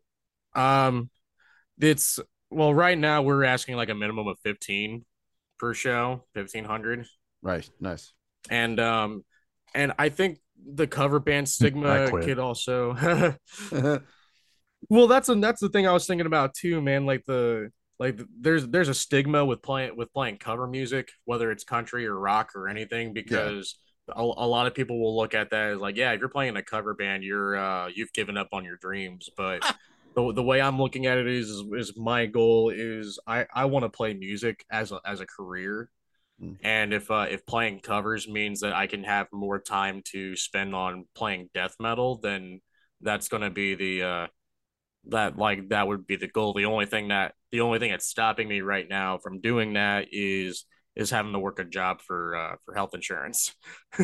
Right, but like you still managed to fit all the things in, so it's not like, I mean, what you're doing is pretty cool because you're Thank able you. to, well, I mean, you're able to have a job and then you play in a cover band and then you got the Fleshbore. So it's like that's kind of a win-win to me. I mean, some people have given up on that kind of stuff and just play in a cover band, but they still got a regular job. So, you know, And those guys probably make a lot of money too, because if you're in a good cover band, like people will want to book you at their places and at their bars and at their private events, weddings, at whatever shit they got going on, hmm, and and if you're good enough, you can almost ask for whatever price that you want. And more times than not, people would pay it. And if you got five guys, we got five guys and the sound guy, and we all split the money up evenly. So, and at that point, it's almost like even without getting tips, which is something else you can also ask for at shows in like a tip jar. hmm, Usually, like that's a minimum of $200 in your pocket, and you're at most the only thing that really sucks about that is like load is like we in most cases you have to bring your own PA around here, yeah, and we have the full kit and caboodle, the two subs, the two mains, and all the individual stage wedges and everything. So we're loading up a whole van. So it's almost like going to an 8 hour job, yeah, uh, on top of working your main job. But at the end of the day, I don't know how much you guys make per day or if you even know, but it's almost like pretty much making your same it's almost like making your normal wage, but you're also getting to do something cool that you love too. right. But Well, that's cool. I'm hoping to get Fleshbore back out further on the road again later this year. There's a couple of shows that Fleshbore is playing. One's Slam Dakota Fest in like 3 weeks. I won't be able to make that because I'm playing a private event that day that was already booked before we got asked. But that's the flow or the that's the double-edged sword of being in two very busy bands is that you have to kind of pick and choose. Sometimes you gotta pick and choose which shows you gotta miss from one band for the other, and sometimes if the money's too good for the other band, you kind of just have to bite the bullet and not be with your boys in the other show, even So, if they're sorry. no, you're fine. So they playing without you? Yeah, this will be their first show without me, but Hmm. they got everything down. They're all tight dudes. Oh, so like just because they're missing one guitar doesn't matter. No, I'd either run a track out into a cab and have them like that, so it seems like there's two guitars on stage, or we'll Right. probably just backtrack the guitar with the Fort and plug in and just send it out to the front of the house and Nice. just make that even Well, easier. that's funny because like I fucking told my band straight up, if like I can't make a show, just fucking play without me. And then they're like, no. I'm like, why? What does it matter? Oh, it'll sound thin. I'm like, you got the fucking bass player. Like, I don't know why. I don't know. I literally told them, just fucking play a show without me if I ever cannot make one. I mean, I've never really not made one. I mean, the only time we didn't play was I got the beast and we had to cancel two shows because I felt like garbage, which made sense. But like I said, hey, straight up, go play in Jackson, Michigan without me. They wouldn't fucking do it. I don't know why I matter. It's just Your I band don't know. leader, your band dad. I I don't care. When Bandad says play without me, fucking do it. I mean, eventually I'd want to like. I was actually thinking because our bass player is getting like wrist surgery, right? And I really wanted to look into like doing the whole click track, like recording him like playing live, to a drummer, our drummer click tracking and just record that as though it's like a live bass. But I'm like, you know what? That's too much work for one fucking show, and we'll just let him have his month off for his wrist surgery. But anyway, but basically what I'm saying is like, fucking play without me. It's okay. It's funny that you mentioned the Beast as well, because when we came back from that fall 2021 tour, right after we released the album, I think three of us contracted the Beast on the Oops. while on the road, and it kind of sucked because so a couple of us felt sick on the road, but we weren't thinking about that. I think Michael, when I think he ended up contracting some sort of bronchitis on the way too, so he ended up sitting out two shows and we played instrumentally. And um and then we got home. I went into work Monday, and then Tuesday we were supposed to open up the Vitriol show at Black Circle, and then my other guitar player Cole, he calls me and says, hey, I contracted the Beast, I can't play tonight. And then we're all in discussion there, and we're like, all right, maybe we have to play without him, should be fine, I can do this and that. But I went and checked anyway, and it turned out I had also contracted it as well. So we had to drop out because we lost two guitar players, and then we found out that same day our Michael, our singer, he also contracted it. So three, and Cole, we have two Michaels and two Coles in the band. Wow. Bass player Cole Daniels, good kid. He surprisingly enough, he has been on like I think at least 6 or 7 like really long runs, like in between then and now, and he had not like he had never been sick. He never contracted the Beast, even like at home. Like I don't know what's in his cereal, but I would like some of that. That's one. He's not human. That's one special bass player then.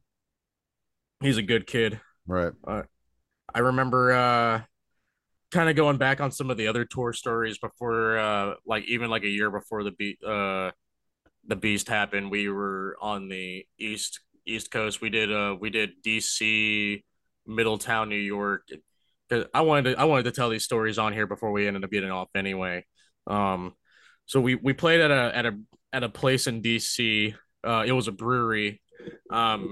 Sam probably knows Sam from No Living Witness. We had to talk about them a couple weeks ago, but and this was kind of like my first big the world is bigger than me kind of scenario with Fleshbore, because we're setting up. We were the first band on the show that night, and we're setting up. We're getting ready to play. We ran sound check and everything, and then right before we're supposed to play, the brewery owner walks up to us and paraphrased here, he just says, "So you see how there's only like 12 people in the crowd? Yeah, that's because you didn't promote the show well enough." And we were just like, "Huh?" I was like, "Yeah, like usually shows here do really well. Your guys seem to not do so well, but I didn't see you guys promote it on Facebook whatsoever." And I was just like, and we are like, "Well, do you understand we're from out of town? We did Facebook ads. We posted about it. We did what we could for being a band from out of town." And they're like, "Well, you guys didn't post in like the Washington D.C. metal group or anything like that and get people to come out." Like at the end of the night, we had found out from the local that closed out the show that there was like 4 other extreme metal shows that were going on that night anyway. I think Wormhole was playing that night too, and Wormhole like and DC's or like that area is their hometown. So of course there's going to be more people there, which I'm not upset about that at all. I'm just upset that the brewery that didn't even bother to print out the flyer was like I think they were expecting me to drive the 12 hours to Washington D.C. and hang up flyers and pass them out in shows and whatnot, and that wasn't that's not a no, that's silly. That's a shitty thing for breweries to do. Oh, you didn't promote it. Well, why didn't you promote it? I mean, God, I don't know. I just pictured like some lumberjack guy telling you this shit. It wasn't even a lumberjack guy. It was like a guy who looked like Bill Nye. Oh, even worse. And then Nice. next day we played Middletown, New York, at a little place I like called the Switch Inn. And it's a dive bar. There's not actually a stage in there. I like the wings actually. They're really good. They're double fried. But Yeah. we played this venue twice. We played there one time in 2018, and there's two stories behind behind this too. We got to load in the 2018 tour when we played there. We got there, and we're the first band there. I think we got there like an hour early before load in was actually supposed to happen. Mm. And we walk inside to kind of survey the area and see who to talk to. Oh, the promoter looks at us and is like, "Oh, you guys are here early. You can help me bring the PA upstairs." And we're looking at each other and we're like, "Huh?" And he goes down into the basement and he starts toss or handing us speakers and he says, "Bring these up to the back." And then we carry them into the back. Their quote unquote stage was it's their pool table area, but we can't and they told us to just move the pool tables. We couldn't pull them outside because they didn't want to risk the $600 pool tables to be stolen. And so we just moved them off to the side. I think this place was maybe like 20 by 20 square feet max, so it wasn't really that big. So Right. the fact that the that two pool tables also took up the space didn't really help. And and he so we helped him get everything set up. I don't even think there was a sound guy that night. I think one of the guys from another band had to run sound. But my buddy Andy from Jersey, he set up the tour with us. It was us, his band Covalent, and the Beast and Nod, which is a really cool intergalactic death metal band. And and the promoter walks up to Andy, or from what Andy told me, the promoter walked up to him and said, "Hey, so there was a band that was opening the show. They had to drop off because one of the members, his wife died." And he was like, that sucks. Yeah. That's unfortunate. We feel sorry for him." And then the next thing the guy said is, so this is going to be a benefit show, and all the money that's going to be made at the door is going to go towards helping his wife get a funeral. And and Wow. and Andy was like, "All right, that's cool. The bands are still getting paid, right?" And the guy was like, "No, I just told you, like, no one's getting paid tonight. All the money is going towards the promoter, or not the promoter. The All the money is going towards the dude and his wife." And I think he was pissed off that happened to everyone too, because everyone's kind of just like, "All right, you got two bands here that drove 12 to 15 hours to come play at your venue, and you're gonna tell them that you're not paying them like that." Like we kind of looked like I feel like we kind of maybe looked like assholes a little bit when like by doing that. But this wasn't like, if the promoter came to us beforehand and said, "Hey, how would you guys feel about this being a benefit to help this guy out?" We probably would have been like, "Yeah, sure, cool." But he just approached everyone and said, "Yeah, you guys aren't getting paid." And Wow. we're just like, "Well, that's I think it ended up getting sorted out. That guy showed up to the next show that we played like a year and a half later at that venue, and he got into like three fights with different people for whatever reason. I think he was a drunk fuck. I thought maybe like that whole like his wife died was a lie and he's used it several times so he didn't have to pay bands. No, it wasn't the promoter's wife who died. Oh, It was a band that was opening a dropped band. off. Oh, okay. Okay. And I respect that wholeheartedly. Like Oh, I respect that. If someone approached us first and said, "Hey, how do you feel about this?" It would have been one thing. But sure.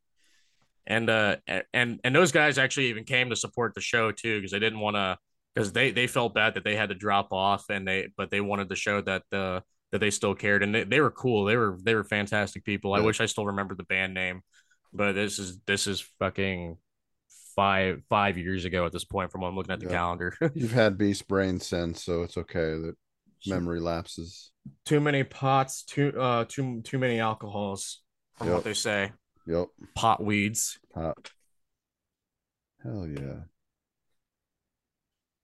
Also played at a place in Allentown, Pennsylvania, which is kind of more or less Philadelphia, called the Sportsman, and that venue was fun too. But the venue is also in a neighborhood, and it's also a bar. And you load in through the back, and it was awkward because when we pulled the van up into the back and we're looking around, we turn over, and it's someone's and we're it there's everyone's back doors are just like right there because it's a very like narrow alleyway. Mm. But someone's front or back door was just wide open, and they're just in there watching TV with their kids. And we're pulling the van up, and as we park, we look over, and they're just all looking at us. And we're just like, Hello, Hi. motherfuckers. Hi. Well, that was a fun show. That's where I met the guys in Burial in the Sky, and they were all sweethearts. Hmm, nice. Um, they had I don't know if you remember the last two Rivers of Nile albums, particularly the Owls album, but the Burial in the Sky, their bass player also played a sax on those last two Rivers of Nile records, and it was awesome, kind of fangirling over that because I liked Where Owls Know My Name quite a bit, and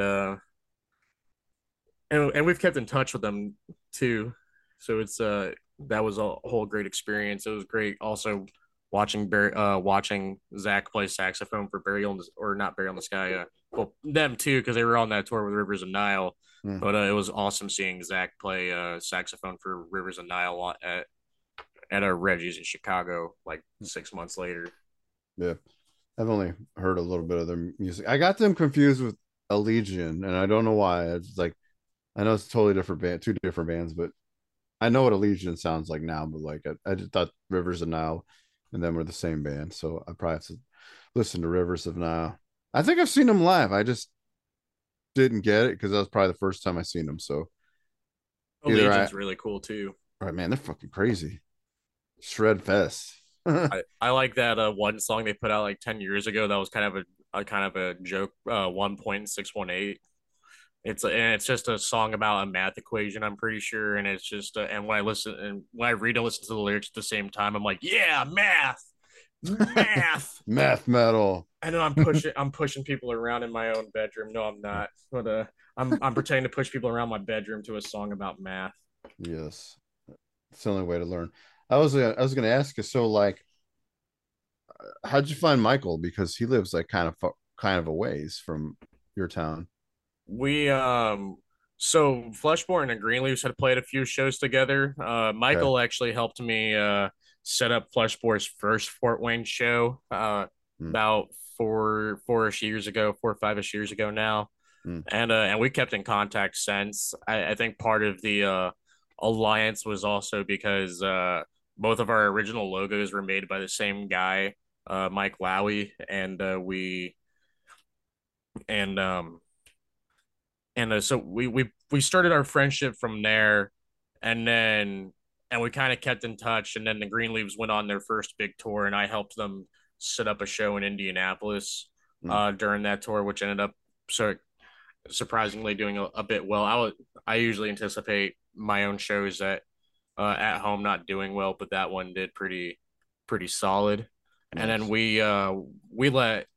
we parted ways with our original singer Ethan, and looking for I was looking for two things. I was looking for a singer or I was looking for a vocalist to audition, and I was looking for a vocalist that could fill in on a couple shows that we had set up like 2 weeks later. And then Michael called me, and he was like, I'm not gonna say I'm interested in singing full time for Fleshbore, but I want to learn your guys' set and play these shows with you because that's what I do. I like playing shows.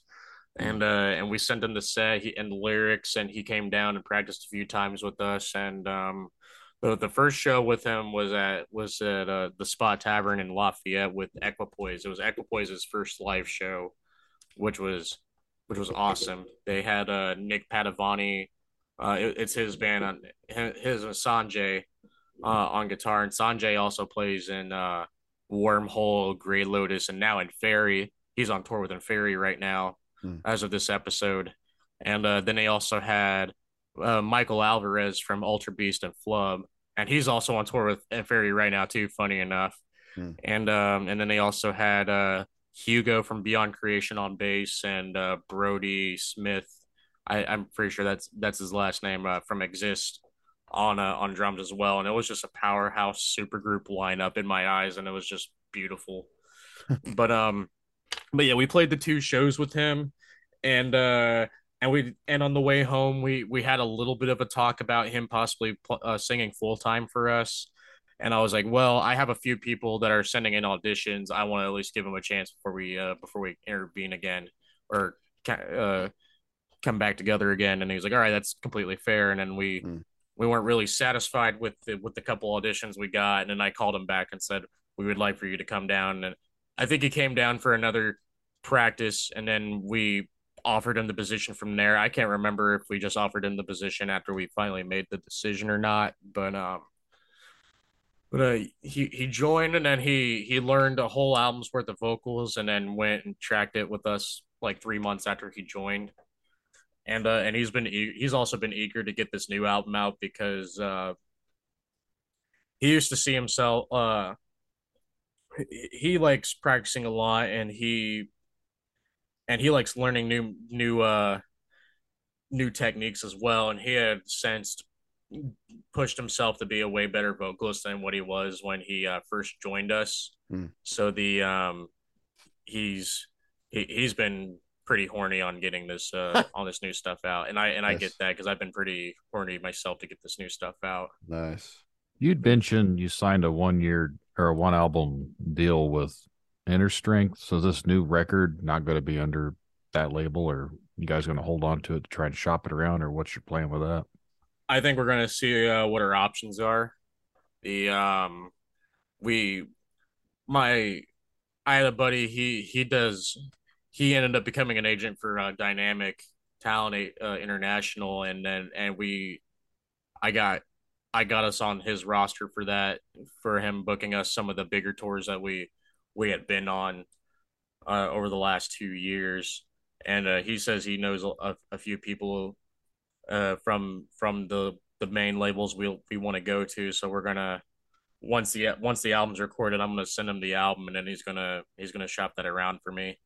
But it's weird being a trying to be a band and doing that as well, because a lot of those record labels that you kind of grew up watching all those bands come out of, like Century and Nuclear Blast and Unique Leader and whatnot, they all have like demo submission emails and whatnot, but they it's always weird because it doesn't seem like that you'll ever really hear back from them when you like you're not entirely sure if you're ever going to hear back from them when you send your material out, and you don't know if you're actually sending it to somebody that's actually going to listen, or if it just goes into a spam email. I remember in when I was in Into the Divine, I we had released an EP, or we released that old EP, and I sent it off the Metal Blade to see if I couldn't secure a record deal with them, and um, and then the band broke up shortly after that. And then I received an email from Metal Blade like literally a year later, and they're like, "Yeah, this is cool, but we're not really interested right now." And I'm just like, "Thanks." The band's been broken up for a year, and it's been over a year since I sent you that demo. But I would. I'm. It's like the meme of the kid at the computer, and he holds the thumbs up when he sends the email. Yeah. Like that's how I felt. Thanks for nothing. Yeah. The only labels we'd ever gotten like I'd sent stuff out to did that shit, never heard back from anything. And then the random ones we'd got contacted by seemed to be the ones that wanted you to pay to be on their label, like right off the bat. I'm like, no, not interested in paying a label I've never heard of. What can you do for us before I Right. send you money? And a lot of them were from like out of country. I was like, this all just seems like scam bullshit. I've noticed that if a band wants, or not a band, if a label wants you to cough up money up front before they actually start doing anything, that is more than likely a scam. The um the album release didn't do so well on Inner Strength, unfortunately, but he's not busting it down our door and saying, "Hey, I'm being I need reimbursement because the album didn't do well." Uh we had everything already done, from the album masters to the music videos and the artwork and everything. So really all we needed him to do was to just put the money down in the marketing. Um it was kind of it was a I think I'd give the whole experience maybe a C plus, because he did do his best to. There was some days where I was kind of just like, damn, I really wish you would text me back and give me an answer on this. But at the same time, like Jason's cool. I like talking to Jason on the phone a lot. But I think this is more of the publishing issues when the when the article came out of the band signing to the label with the music video, some sites had it typed out and they had the track listing, and the track listing didn't have, excuse me, excuse me. The track listing had the He's entire. got the beast. Nah. Mhm. Let's censor that cough out. But so the track listing had all the songs except for the title track of the album. So it would say, oh, tracks 1 through 6, for Ember's Gathering, and then it would have everything but Ember's Gathering. And it wasn't consistent either. Like some publications had the full track listing and the full article, and but some didn't. But that seemed to be more of a publisher problem versus a label problem. Hmm. The reviews were decently favored. There was a couple guys that said we were just trying really really hard to rip off Archspire, which was funny because when I wrote most of when I first started releasing music under Fleshbore, I didn't care for Archspire at all. And I thought that I didn't think it was like a gimmick or anything, but the fast music didn't really click with me quite yet then until I saw them live like 2 or 3 times. And then and one site, they this is Billy's site. He like basically the too long didn't read version of his article was I am upset because I didn't get the chance to write the review for Archspire's new album that's coming out. So because I'm upset about that, I'm just gonna rip on this band. And the whole time, like, and the only time that they're able to the only thing that they can distinguish that is actually Archspire between us and them is the fast vocals. And them in another podcast had said that we're trying really hard to rip off Archspire when it comes to the vast vocals. But what I also don't think that a lot that those people really understood is that fast vocals were a thing in death metal and deathcore before Archspire was even popular. Yeah. Like Shadow of the Tent was doing that for a while. A lot of those other deathcore huge deathcore bands, I think Dan Watson and Dickie Allen were doing that stuff since 2012. Let's be honest. I think you're all trying to rip off Origin. It's okay. That would probably be more accurate. Yeah. Even Whitechapel had some fast stuff back in like the early 2010s or whatever, the late 2000s or whatever. I remember like some of their first stuff, Bill Bozeman's stuff was somewhat faster in certain parts. Exactly. And there was one quote that I remember from the article in particular where the beginning of the paragraph was, it's obvious that that Fleshbore would go out of their way to rip off a band like Archspire because Fleshbore made their debut the same year that their album Relentless Mutation came out. And in my own mind I was like, well, for one, the demo CD that I put out for Fleshbore in 17 was predated probably, I don't even know. It came out at least a couple months before Relentless Mutation came out. And that was even before we started Michael was in the band and we started doing fast vocals like that. And we weren't even that fast of a band to begin with back then too. So it was kind of like, it's like this get so I'm sitting there kind of just wondering if the guy actually like listened or did his research on the band before he had made such a wild review about it. Right. But the one thing I really want to do is have Ollie from Archspire come on and feature on us on a song that's really fast. Nice. And just and I'm gonna manifest that. Ollie, if you're hearing this, let's make a song together. That'd be cool if you actually listen to this. I'm not. I'm pretty sure I actually tried to send them an email about coming on the show, and I've never heard back from them. I've emailed like several decent sized, bigger metal bands, and I've only heard back from a couple. Mhm. What do they say? One said they're busy working on a new EP. Maybe after that. And then the other one said they're busy at the moment. And then I haven't heard back from any of the other ones. Hmm. Like I've actually tried to hit up Inferi and some of the other guys in that band, like personally sent them messages and never hear anything back. And Malcolm and them are usually pretty busy because Malcolm owns or he co-owns Artisan Era, so he's probably always talking to somebody trying to make sure everything's in line. Uh, but they're real cool. They're like Black Dahlia if Black Dahlia met Yngwie Malmsteen and brought him into the band. I only seen him one time live. Oh, that was actually the same tour with like Artspire when I first seen them live. Was And it I'm with like, them in Obscura? yes, that show. That was a nuts show. I saw it in Joliet, and it was funny because I don't know if I talked about this. Maybe I did on the show because it was like a car full of five dudes. I drove because I stayed sober. Everybody else was trashed, and we're all like they're all spread out everywhere, all my crew. And I went upstairs and like the drummer for Born of Osiris was drunk as I shit. remember that story. Yeah. He looked at you Okay. and said, "I'm gay." Yeah, I'm like, okay. Interesting. That's exactly what he said.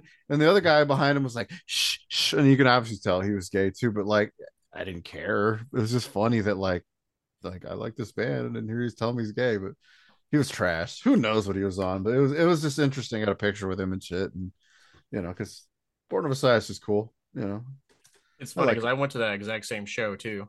Did you? Joliet, Illinois one, huh? I was it was me, Cole Daniels, my buddy or our old drummer Tyler, and then another friend of ours, and we drove up there. We had opened up for Dying Fetus at the Emerson the night before, and Nice. I had to take my friend home because she got too drunk and hurt herself at Dying Fetus. And she was going with us to see Obscura the next day up in Joliet, and she could Mm. barely walk, Oh no. or not barely walk, barely stand. So we snuck over to one of the balcony sides with the stools, and they tried kicking us off them a couple times. And I was like, "Look, she's very hurt. She can barely stand. Can you cut us some slack here?" And they were like, "Okay, she can sit in the stool, but you guys gotta stand because we charge seats for these stools." And so we got to watch most of the show up from the top, and it was really cool. That's where I saw him up there, like the bar area, which I'd never been up there. But yeah, that was a good show. That's not the show that Obscura screwed up at. It was like the recent one back in Joliet again, Was that with where I'm the like, Flesh Got Apocalypse? yes, that show. I watched them screw up, and I'm like, they are human. Yeah, it was a pretty killer.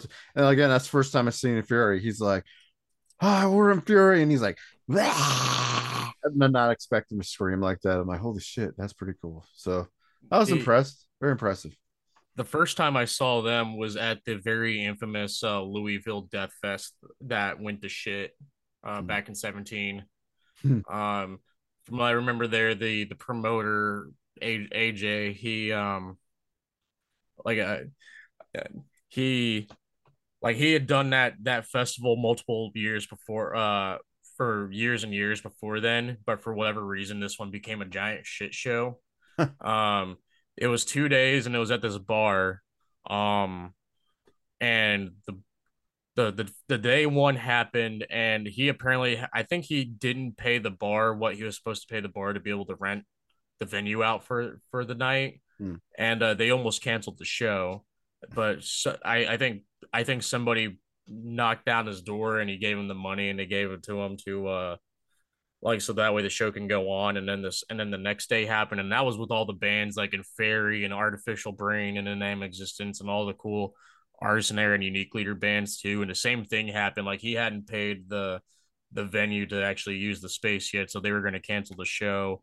And then it was Malcolm and his what from Inferi and his wife. They ended up saving the show. I don't remember exactly how they saved it, but what I do remember was, after the show was resecured, they opened the show up to be free to the public, and they told everybody to use whatever money that they were going to spend on tickets that day to buy merch from the bands. because I think all the bands got screwed out of their guarantees for that night too, since old dude like disappeared and wasn't paying anybody. Yeah. And it was funny too because I was going there, I was going into that show with anxiety because I thought that AJ and I was going to get into a fight because that earlier that week he had announced that he needed a band on a slot on the Friday show, and I hit him up and I was like, "Hey, I want Fleshbore on this," and um, and then he hits me back with, "Yeah, so I already have another band that's gonna pay me 350 for the slot, but if you pay me 400, I'll give you guys a slot instead." And that was already a big red flag in my head because I'm That's just some like, shady shit. "Well, that was."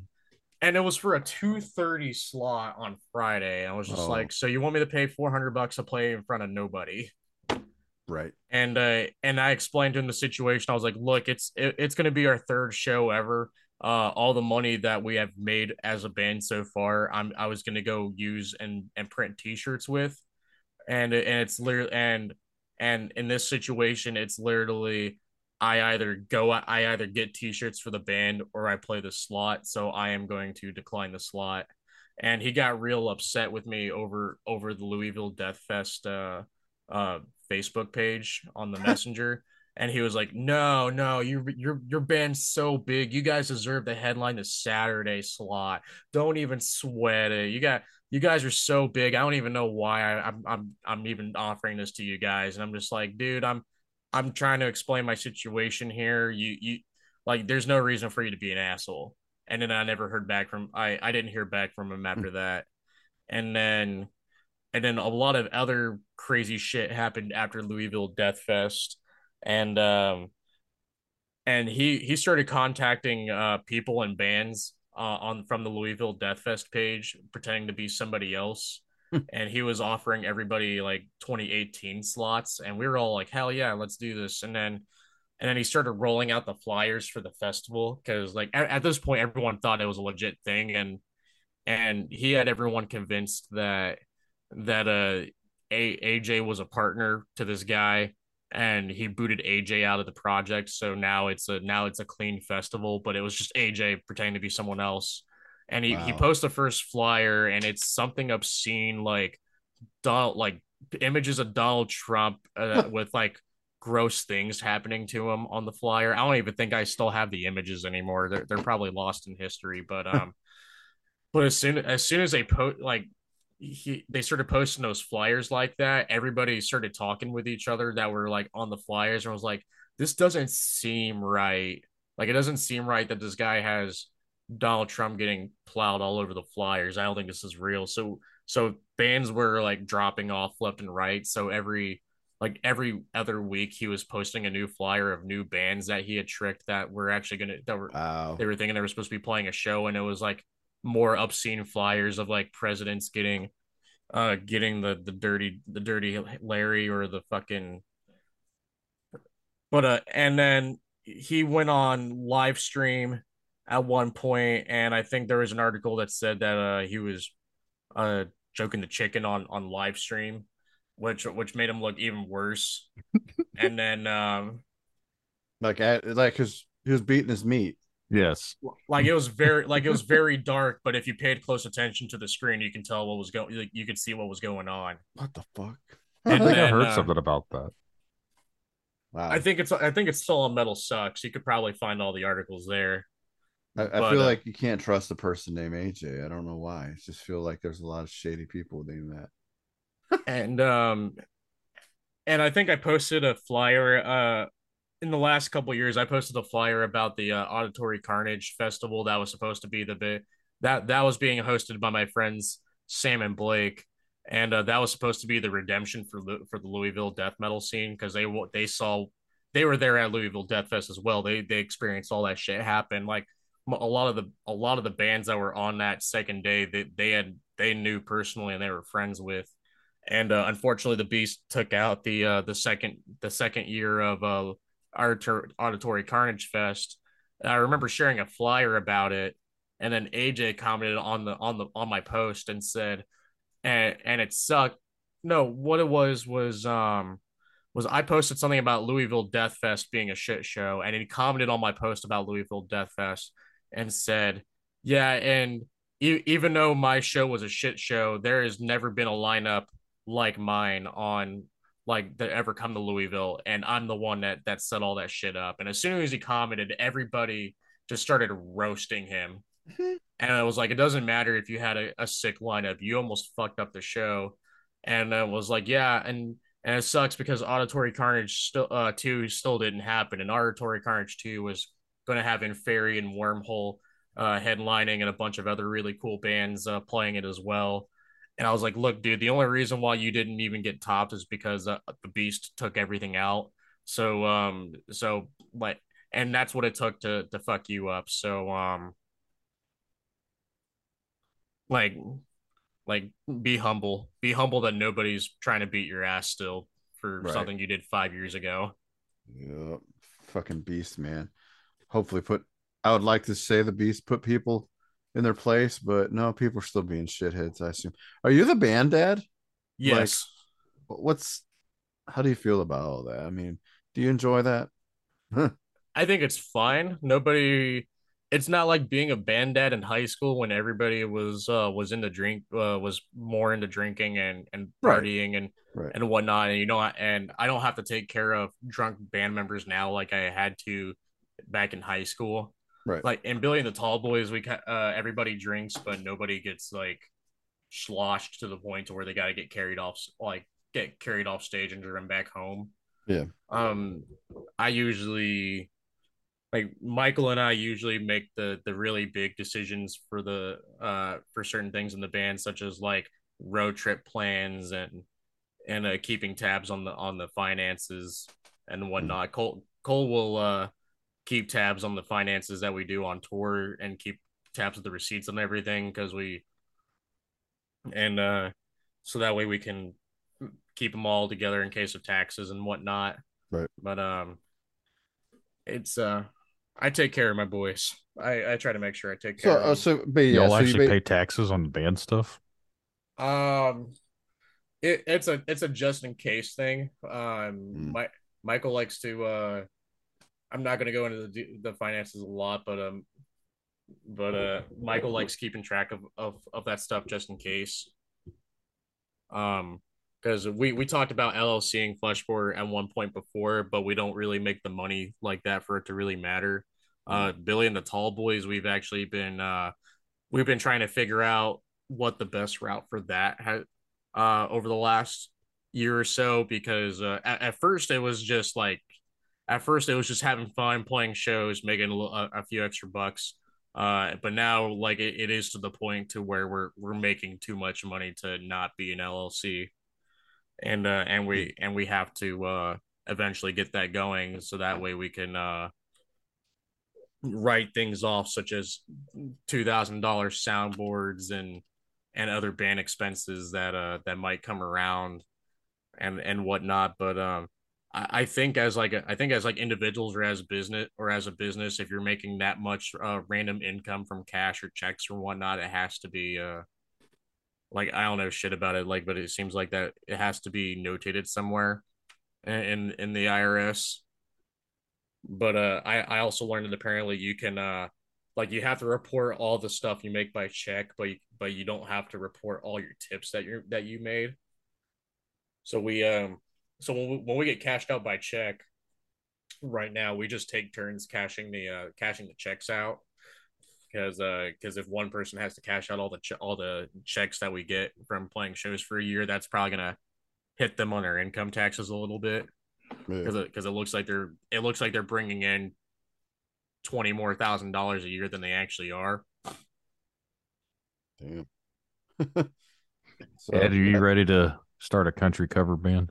Right, that's what I'm saying. Like, I can do some fucking sick ass Dolly Parton covers. no, I mean, There like you go. you already got a fucking cowboy gruff and no gruffness. You could be this front man with that cowboy hat you were talking about earlier, and Oh, the Bud Light hat, cowboy the hat. assless chaps. Nice.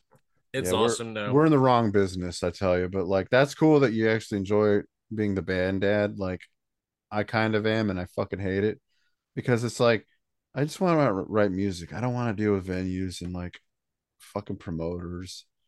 Even I like think we're that. not. What's that? Go ahead. I mean, we're not a big huge band by any means. I just don't like doing all that other shit. And it's like, and then we got like, and you got to balance out 5 guys, and it's like they got lives, and then they got jobs, and sometimes they interfere, and it's just like trying to. Man, I don't know. See, I just, ugh. I think the best thing about for me about being in Billy and the Tall Boys is the fact that I don't have to be the band dad usually. Sure. Like I don't book the shows. I don't keep track of the finances. I help with some of the stuff like keeping track of the schedule and building the event pages and everything. But I don't have a hand in the behind the scenes stuff in Billy and the Tall Boys as much as I do Fleshbore. Mm. And it's honestly refreshing because I don't have to I don't have to deal with these bars. I don't like bars to begin with, so it's kind of ironic. Right. But Dalton, the singer, he will physically go to the bars and talk to these guys and get us on the shows and whatnot. You know why? Because his name's Dalton. It's that easy. It's a country name, brother. Yeah. Right. Yeah, they don't want 5'7" Michael from Fleshbore coming in and saying, "Hey, my country band wants $1,200 to play here." Get out here, dime bag. People like, oh, how about you bring back your Pantera cover band, brother? Ride bag. No, I was thinking about like all these festivals. Like, I wonder if like Mayhem Festival will ever come back, because I know the Milwaukee Metal Festival is coming back only because Jamie Jost is like funding that, and he's just got a lot of money, I guess. But like, it'd be interesting if Mayhem Festival would come back. I mean, it's kind of, some of it's kind of like cheese, but in the way, it was always cool to see like that kind of thing. And you go outside and you get drunk and watch these bands. I have a funny story about Mayhem Festival Sure. 2012 and Shrine Oh. So the band that Shrine was in, which Michael probably has no idea who this is because it's before his time. The vocalist wanted to beat me up. I don't know if I've actually talked about this on an episode. Basically, I booked a show in Peru, and their band booked Winter Meltdown 5 in Star City, Indiana, which, if you know where that's at, it's literally a fucking blink and you missed it town. Not that Peru's amazing, but it's bigger than fucking 500-foot long Star City. But one of the bands that were supposed to play that show dropped off because they wanted to come and play on my show because I had a band drop off and I needed someone. They're like, dude, we'll do it. I was like, why don't you play the show you're already booked on? They're like, no, we don't want to play up there anyways because they're from Kokomo. They're like, we're not driving all the way up there. We'll just play in Peru. It's closer. I was like, okay. Well, Shrinebag's band got so butthurt that they dropped off the show that they were talking a bunch of shit. And if you knew the band that played this show for me, they were notorious for running their mouths on Facebook. Mm-hmm. So a bunch of drama was blowing up, and somehow the Shrinebag crews started talking shit about my band, which had nothing to do with anything. I just literally needed a band. I don't give a fuck about their drama. I wanted to stay out of it. I'm not a drama whore. And they started messaging me and told me to go like hang myself and talking a bunch of shit. Christ. Yeah, they're fucking whack job methods. And then the vocalist messaged me because we were cool. We played a show with them a few times, and I didn't have any beef with them. Like, the dude literally had a shrine bag. Like, he had the dime bag look. He had the dime bag stack. He played on dime time guitars. Like, literally, he thought he was dime bag Daryl. So we called him Shrine Bag after this because he made like a fucking shrine to dime. He had like a picture of the dude on his fucking cab. I was like, this is fucking strange. I was like that when I was 16. Yeah, this dude was in probably like his 40s. But yeah, he boy. Basically the vocalist messaged me. He's like, actually, before you go on, it's not that same. Like, you know how they had that meme? It's not the same person, right? This is just another person. It's a different person. Okay. This dude, he's from Kokomo. Right, but like I always think of that fucking meme that goes around. Okay, go on. But no, they the vocalist literally sounded just like Randy Blythe from Lamb of God. Okay. And so their band was like a mixture of Pantera with Randy as vocals. Oh, I think I know exactly who the fuck you're talking about. I'll tell you off air. And anyways, he messaged me. He's like, "No, we didn't have any beef with you guys, but now I see how you really are." Even though I don't know what I supposedly had said. And he's like, "Can't wait to find you on the streets." I was like, "Okay." And then like a month goes by, and he just leaves a random ass comment and calls me a goon. I was like, it was, I don't remember what it was, but he like chimes in there, calls me a goon, and I was like, "Wow, dude, that's a fucking insult right there." Mm. And Sure got me, brother. Yep. I'm just gonna stop playing music because I'm a goon, guys. Get your pull, goon. Dude, they literally say that all the time. That was actually a running thing. Like if you'd read those comments, I see them in my memories, and like other people were like commenting on there, "Get your pull, brother." It cracked me up. They didn't know like how many people were actually making fun of them half the time. And somehow they ended up winning the opening slot to Mayhem Festival. So I actually went to that Mayhem Festival and I watched them play and I stood as close as I could to see if he would actually come down and say something to me. And he never fucking did. You look like everybody. That's why. Can't wait to see you on the streets, brother. Well, you just saw me at your fucking show, brother. Where you at? Who was all on that one, by the way? That Mayhem. I feel like I went to that one. Slipknot headline. I remember Yep, that. Slipknot headlined it. And no, I didn't go to that one. Slipknot headlined. I saw Whitechapel on the second stage. Oh, that was nuts. And then I think As I Lay Dying was actually on main stage that year.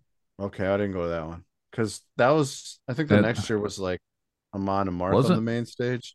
Was Slayer on there?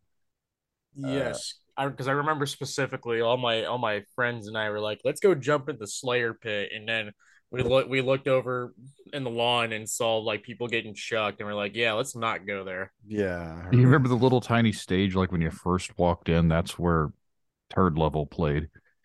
I won't. That's the closest name dropping them as I'm going to. Yep, you just rang the bell in my ear. Yeah. So that's where they played, like literally right when you first walked in. They made a huge deal about playing this huge festival, and the stage was like a little tiny thing, like when you first walked in. So yeah, people saw you, but they weren't watching you. They walked right past you, went to the other stage. I feel like that's the stage of shame if you get that. I mean, you might as well put fucking monkeys doing like circus shit. I don't know how they fucking won, to be honest, but they always had like a legion of about 20 to 30 meth heads that would show up to their shows, it felt like, half the time. Well, and not to interrupt, but like when Five Finger played, like there was a shitload of people that liked them, and I was actually like embarrassed to be from Indiana. So it doesn't surprise me that a band like that had popularity. Anyway. They would definitely fit in with that crowd because that was a type of music that seemed that they'd play to. Right. Like, go ahead. I was just gonna say their fan base was not anything that I really wanted to have a fan base with. I just felt like most of them were going to be like abusive, if that makes sense. They just look like someone that's going to come out there like abuse drugs and abuse their girlfriends. It's funny that you say that too, because the band that won the battle of the bands that I participated in, I think we caught like the tail end of their set when we got into Mayhem Fest that year, and like everybody was kind of like and everyone was either bored or like play moshing, like they weren't being like serious with it, and then the sound was just so lackluster, and I was kind of just like, these guys won. Yeah, I don't think I've ever had. I think the only real scene beef that I had, where I actually thought someone was going to try to fight me, was an ex-singer from a really popular band around here. I'll tell you the name I'll give you the real name and the band off air, but he the main thing was he was trying to bone my drummer's ex-wife at the time. And for whatever reason, he thought that the way to do that was to try to break his band, break the band that he was in up. So he shot me a message one day. I'm like rolling into work, and he's like, "You need to kick your drummer out of the band because he's getting into some shit with with his ex-wife and their kid, and it's gonna make you guys look really bad, and your reputation's gonna be fucked up. And I'm like, dude, don't talk to me about this. Let them handle it in court. The fact that you're even contacting me right now is fucking stupid. Right. And he's like, yeah, you're right. It should be just between them two. And I'm like, right. So why are you messaging me? No shit. And I thought that was the end of it. And then some other fucked up shit happened in between my drummer and his ex wife. And and I made a Facebook status that was kind of vague about something completely different. Like the Mhm. next day, and he sends me a message, and he not even paraphrasing. He's like, "Dude, I am trying to withhold every bone in my body to not bust your ass out in front of the entire music scene." And I was like, "Whoa." Get your pull, brother. Yeah, I was like, "Get your pull, brother." But yeah, I was like, yo, I don't know what the fuck you're talking about. You need to step off with how you're talking with me, because that's not gonna look good for you. And then he's like, what are you talking about? I was like, you're not gonna threaten me physically over Facebook and get away with it. And he's like, I'm not threatening you physically. I was threatening to expose you on Facebook. And I was like, dude, you're 7 years older than me. We're not 15 in high school.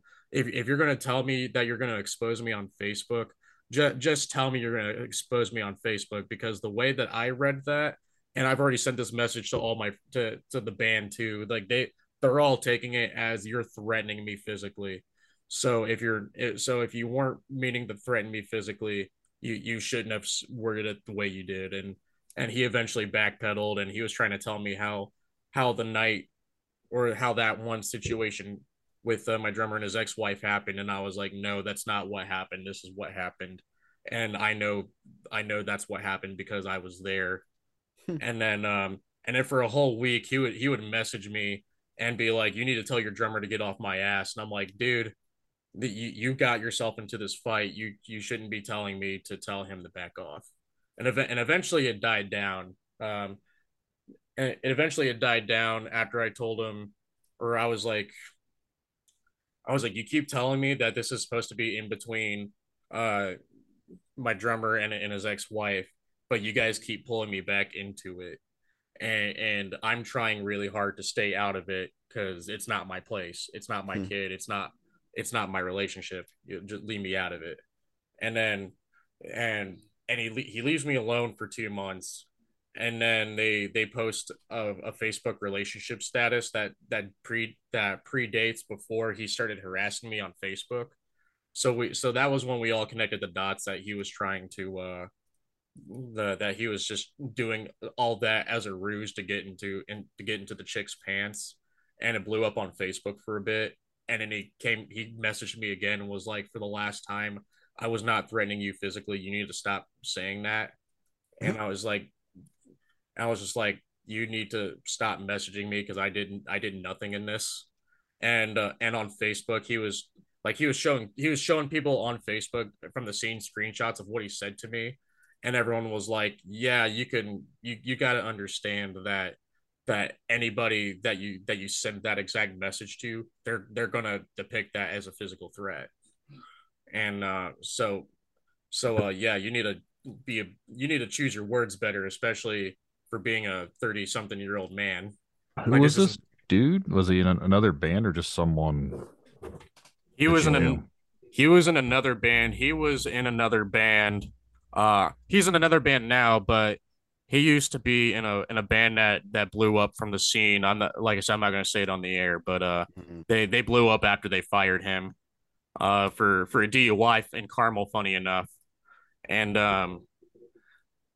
but I we kind of deduced that he was trying to be a gatekeeper and trying to put a place in this put a foothold and with the community, and tell me that I was going to be exiled and disrespected, and my reputation was going to be in the trash over all this. And I was just like, dude, you're that this is fucking stupid.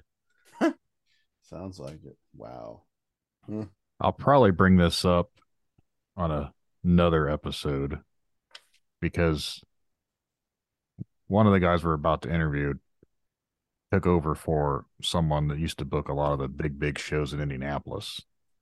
And I don't know how dark he'll go onto the details of it, but I can't think of what the company or what it was called before it became Strange Attractions. Do you know what I'm talking about? Oh, I know exactly who you're talking about. Dahlia. Yeah. That's a story that I would like to not so much name drop the person or anything about it, but I would like to know more detail. I only heard bits and pieces, and I don't. No one so far wants to talk about it.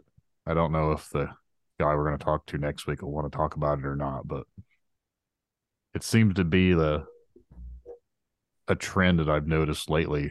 I don't know if it's this whole Me Too thing the last few years or whatever, but it seems like all these bands lately and promoters, because one of the Billies that you're referring to, if it's the same one I'm thinking of, actually got accused of the same thing not long ago. Hmm. But I think I remember that actually. yeah, I heard he was a chomo, or at least he liked to hit on the girls at the all age shows when the dude's like in his 40s. But whatever. I remember that happened to a guy that or somebody that was kind of harassing me on Facebook another time too, and he never actually sang in any real bands around here. It was always the big trend I see with local bands, and I was a little bit of this myself in my very first band years and years ago, but like bands that they get together, they have a couple practices, and then they come up with their band name, and then they make a Facebook page, and they have a logo, and then they're like, oh yeah, big things coming soon, and then Nothing happens. the next post is 50 likes, and we'll post a raw audio footage of the drums that are going on the EP, and then oh, next 50 likes we're gonna post up a t-shirt design we have, but there's no music involved in it whatsoever. But but he got outed because it all all these girls eventually came out after my friend did, after seeing him harassing me on Facebook, and he was like touching teenage girls at the Emerson for years, and some of the screenshots he was trying to tell like a 15-year-old girl to like borrow her parents' car to go hang out with them, and Oh boy. and I think there was a lot of controversy behind some of it too, because some people were mentioning the fact that he wasn't completely on the spectrum, but the other thing that kind of deduces that is the fact that he had children, and which meant that people had found him with enough cognitive like they saw him with enough headspace to want to breed with them. So Yeah. the say and and I think I'm probably on the spectrum as well, and I think a lot of other people are too, but I that something like that, I don't think you could really use. um I wouldn't be able to say, oh, I'm on the spectrum as an excuse to get away from something like that, because at the end of the day you kind of do know what you're doing, and especially if somebody was willing to mate to breed with you and have kids with you, like you obviously have enough cognitive resonance in your brain to know to discern right from wrong, especially in that. Yeah. People know what they're doing. I understand some are going to try and use that as an excuse to get away with shit. There was a guy that I went to school with that had Tourette's, and he used to push it really, really hard. And you could tell when he was faking it, like just saying shit or doing stuff, like because everyone would laugh about it. So he'd fake the stuff. And it's always made me wonder, like people that actually have it, like something like that, or if they have like other disability or whatever, how many of them actually push it a little bit harder just so they can try and get away with shit? There's been a big thing on TikTok over the last couple of years where people will fake Tourette's or other um mental problems like that, and they push it for views. They say they're faking it for the sake of of awareness, but at the same time they're also monetizing the videos and making money off of them, and they're also faking a disease, of course, so it makes them look even worse. So then it comes into why do you feel like you have to fake this condition in order to spread awareness of it?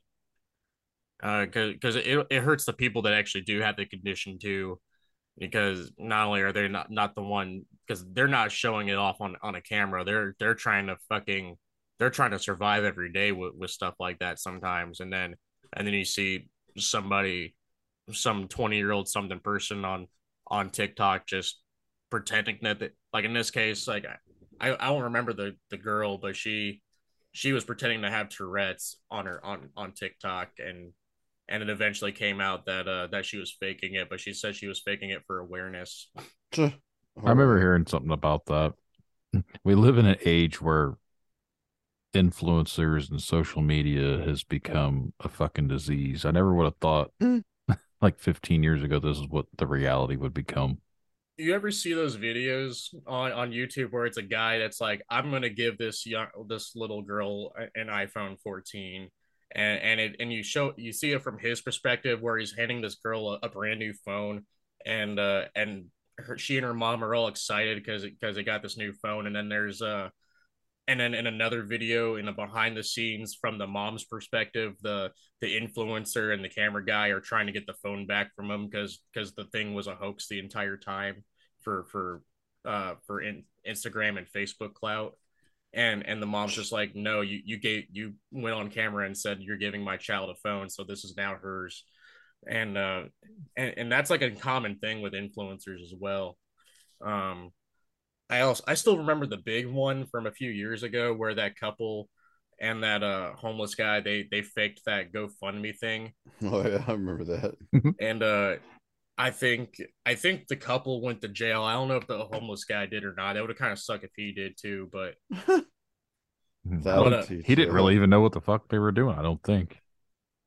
I think they ended up, it was found out later on that he did. And initially excuse me, I just burped.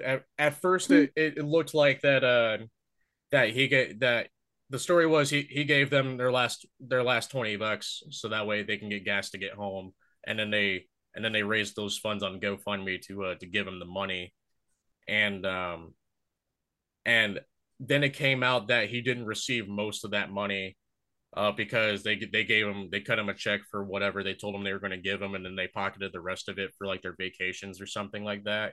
I think it was like what, $300,000 or something. And then it came out later on that they were all in on it together because they knew that if they posted a GoFund, or they figured if they posted a GoFundMe it with the intention of helping out a homeless person, that it would get a lot of traction, a lot of donations. I don't think they were expecting anywhere near as much as what they actually made, which was another reason why it was a big problem. But it's just insane that what people will do for social media clout and money nowadays. Yeah. Everyone has sold whatever little soul they had left. Right. I would, as messed up as it is, I would think like the beast would have wiped out like some evildoers, but I guess not. It actually encouraged them to thrive more because they had nothing better to do, so they figured out ways to make money because they couldn't go to work. The rise of OnlyFans, the rise of influencers and everything else almost came from the beast. So the beast is still spreading its disease. It's just a different type. Damn it. I still had to go to work at Disc Replay at that point too, which was really funny. And I remember like the first or the 2 weeks before the beast really hit, and we were told to our thing was, in order to kind of keep the beast from spreading as much as it could, we would close the store down for 30 minutes, no mind you, in between 4 and 4:30 to do a shift switch between the morning and closing crew, and also desanitize everything. And people would pound on the doors and call like melting down because we were closed when they got there. and we had a sign up too, and it said, and it was in big bold letters, "We will be open back up at 4:30." But people weren't reading the signs at all. They'd be like, "Why does the sign say that you're closed at 4? Like nobody gets off until after 4." And I'm just like, read one more sentence after the 4:30 4 o'clock part and tell me what you read. And then they realize that they were just being an asshole. Like sometimes they realize they were just being an asshole, and sometimes they'd just be like, "Oh well, it's your fault that I didn't read that." Like Yeah. one person called at 4:28, right before, like right as I'm walking to unlock the doors and the gates for closing, and they're melting down over the phone, and I'm just like, dude, we're going to be open in 2 minutes. Can you just hang tight? You're going to be in here for 30 minutes anyway. No, I want need to know how many Julia Robert movies you have in stock. Oh God. It was that was a fucking time. I bet it was. Just, I mean, like, God bless you yourself and anybody who had to do like food service or any kind of service. Like, I, I know things are still tough with like food service and everything, but I don't try to lose my shit still. Like, I wait in line for like 10 minutes. So what? This is what it is now. It's like, it's my fault for going out to eat. I could have made something at home, but I have yet to ever really get mean to anybody in the service industry at all. I mean, God bless those people putting up with assholes then and now. So it's like, you know what I mean? Even if there's like a situation though, like even if it wasn't had anything to do with the beast, even if it was just like a short staff or like a temporary closing or something, Right. or like if I see a sign on a door and the door's not opening, I'm gonna read the whole sign first so I can actually get an understanding as to what's going on versus not reading the sign and calling the store or calling the restaurant angry or not reading or only reading the first few sentences and then seeing only red after that and then feeling like you got to take it out there. And it was crazy too as well because in that time frame as well when parents were coming in, like I think it was like record sales for systems and games and whatnot, and a really common statement that I was getting from a lot of parents was I am buying these systems and games for my kids because I do not want to be raising them for 2 weeks in my house. I can't stand them. And that was a common thing that a lot of people were saying. And I was just like, how do you create life? Like I get kids can be a handful, but how do you create a life or create life like that and then turn around and say, I can't stand being around them for that long. My kids got dismissed from school, and they never went back to school the rest of the year up until like August. So they were out from what was at the beginning of March. We played a show at Black Circle, I think the night before the lockdown. Was that with Beneath the Massacre? Yeah, it was. I went to that. That was that was our last show ever. That was nuts. So I liked that whole night. You guys did good too. Me that was the show where it all fell apart for us. That's when they decided they didn't want the drummer anymore. It's your fault. Was that because his drums stink? No, that was a different guy. Oh, so it's because he stunk then. He was actually, I actually had no problem with the dude. Like, he just wasn't the traditional fast technical death metal drummer that they thought we needed to have. We played with those bands, and I think they were embarrassed that he wasn't up to snuff. Well, the band that played after you guys, they only come out like every 3 or 4 years when there's a big show coming around. And from what I remember, they haven't released an actual album since before 2007, and they had been working on the same album since I joined the scene in 2011, 2012, and it's just it's never been released. It's never been like updated to be done or anything. I would see the studio updates, and it would sound sick. And I think they released like 2 demo songs like in 2014 or something like that, but it's crazy because they all play in other bands too, so they're obviously still playing music, but the vocalist at that show, I think it was the same vocalist who used to be in another band that one of my old bands used to play with a lot back like 2010 2010. I think 09, 2010, somewhere around there. That guy has seen his way around a lot of bands from between here and Ohio, from what I've noticed. Mm-hmm. Well, we've been pushing over 2.5 hours. It's the longest episode we've recorded. I am proud. Yeah, it's been a good time. I didn't realize it's been this long. I probably got more stories too. If you guys ever need a part two of this harrowing Hulu series, Disney Plus series. Sure. We're always going to be needing something, but we definitely will have you back because we're going to do a round table. I keep talking about it, but we've never fucking scheduled it. I think Corey, a couple other people. Sorry, I just pictured the round table and I don't know why. This will be the actual one. We'll all use video on it. Right, but sorry. Everyone will see each other's face. Right. And then you're just going to see me like zone off and look at my phone for a while. The reason we don't ever use the camera, and I don't care if it's on the air at this point, we're probably like 30 episodes deep now. I don't use the camera because half the time I might be doing something, responding to an email, something else. It doesn't seem like I'm paying a whole lot of attention. And then half the time on my other podcast, it's all the crazy stories and bullshit that people were telling me. They think they're being possessed by demons or being abducted by aliens. So we just didn't ever use the damn camera for it. So boy. I haven't been doing that podcast anymore, so it's okay to release that secret that I'd listen. It is what it is. I mean, it's not that I don't believe them because I believe that they believe what they're telling me. It doesn't necessarily mean that I have to believe it, though. I've never been abducted by aliens and I've never seen a Bigfoot. Doesn't mean it's not real, I guess. I've seen ships or orb things, and that was I hand to God because there was like a thing about it she watched, and I'm like, I've seen those things. So anyway, I've seen that thing in the road that looked like I don't really know what the fuck it was. I've explained it before on someone else's podcast. Looks like roadkill. No, it was this big fucking.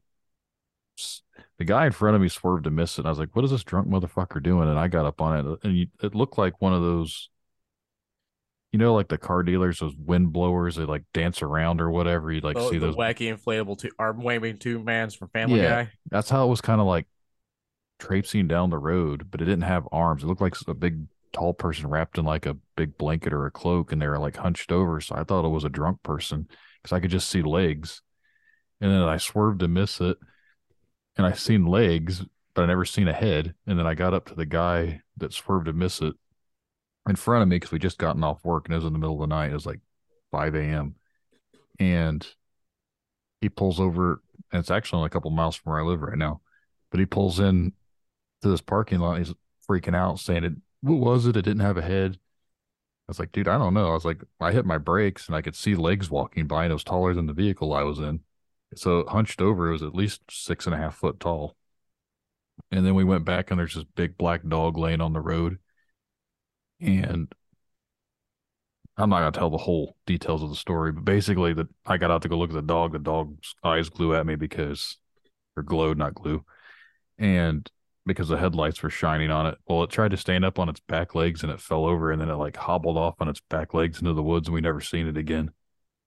And then there's this random ass mouse just sitting on the side of the road, and I nudged it with my foot, and it just kept cleaning itself. I was like, the fucking mouse is what creeps me out the most. It wasn't even scared. Oh man, I'm manifesting that dog scenario in my head, and I'm kind of just like, because that's the kind of shit I'm into as well. I'm just thinking about seeing that. Like I've gotten close to deer before in like Twilight at the park, and that shit's scary. That's like the scariest shit I've seen out in the wild. But that. Like seeing a dog just get back up on its hind legs and just trotting off into the woods. God, I probably wouldn't sleep for the rest of the week. I went to work the next night and I tried to get the dude to talk about it. And he told me if I ever brought it up, he's just going to fucking deny it because he wasn't going to think what people thinking we were crazy. I was like, okay, that happened in like 2007. So I never really brought it up just because it's a ridiculous story. Like if I went into full detail about it, people would just think I was on fucking drugs or something. But I was like, no, like, this shit really happened. I swear on everything. Like this is legitimately what happened, and I can't explain it. Yeah, it's literally. I live on 100. It was on 200, and it was just like mile up and like 2 miles over, so like 3 miles from where I live now. So that motherfucker's still traipsing in the woods out by my house, I guess. I go up to Peru quite a bit because my girlfriend her parents live up there. So I will, if I ever see that, I will call you and confirm you to you.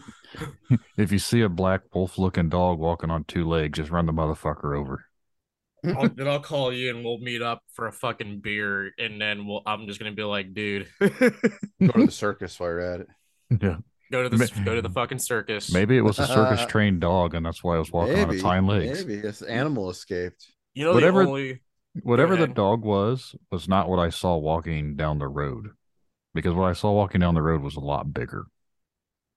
Whatever I had to swerve to miss wasn't the dog when we came back, unless whatever was walking in the road morphed into the dog. Maybe we seen a werewolf, and that's what I kind of joked around about. I was like, maybe it was a werewolf, and we're seeing him in his shape shifting. That's why he didn't have a head at the time. I the funny thing about Peru in particular is that from what Tana has told me, is like sometimes when we go up there to go see your parents, the trains fucking stopped in the middle of the train tracks. And she's like, yeah, apparently there's a ordinance that lets trains just stop in Peru for as long as they want. And I was sitting there, I'm like, well, that just sounds very inconvenient for anybody that lives here. Yeah, I used to live right down by the depot, and she's not wrong. Literally, those motherfuckers would sit on the tracks for hours.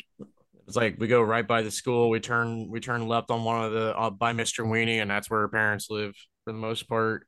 I want to go to that Mr. Weenie just to see what it's like. They I was have like, oh wow, they have shirts that say it's Mr. Weenie time, and it's got the big hot dog on the front of it. I need one of those. I've always wanted to have one too. They also sell boxers that say the same thing with the little weenies all over them. I was like, this is fucking amazing marketing skills.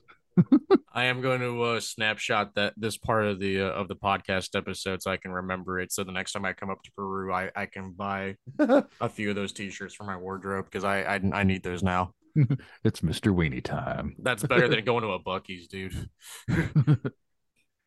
Yeah, but no, you're not too far from me. I literally just live right off the highway. So when you come up this way, you're in my neck of the woods. I'll give you a call sometime if you want to get a beer at some point. Arm wrestle. I'll lose. I am the worst arm wrestler on the planet. I'm sure at this rate, I'm not very strong anymore. I can lift 80-pound subs for a show all weekend, but I'll lose an arm wrestling contest every time. Right on.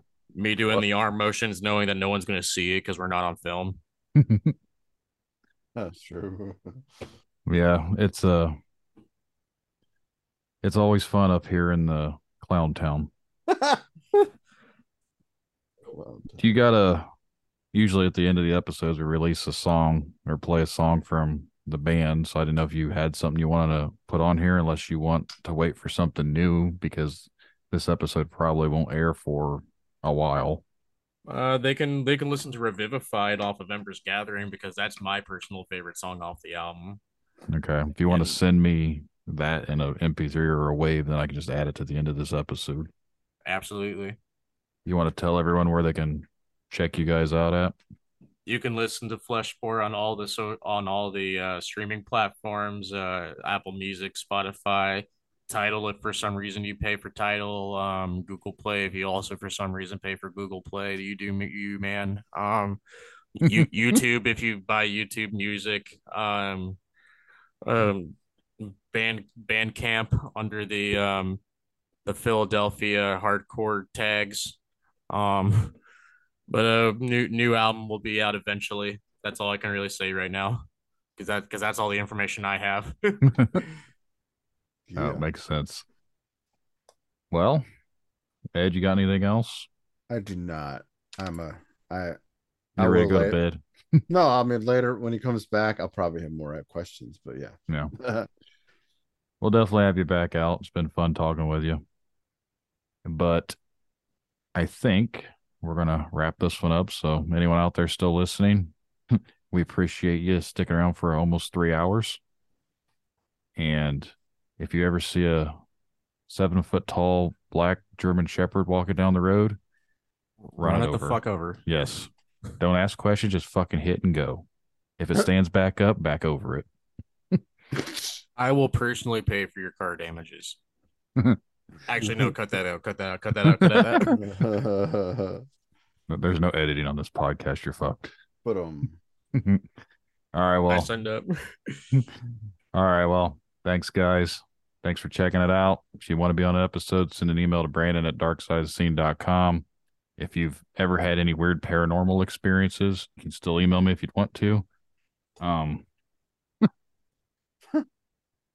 I still need episodes for my other podcasts, so I'll probably edit all this out, but most likely not because I'm lazy. So, all right, guys, take it easy. get your pool. Yeah. Get your pool. Get your pole, brother.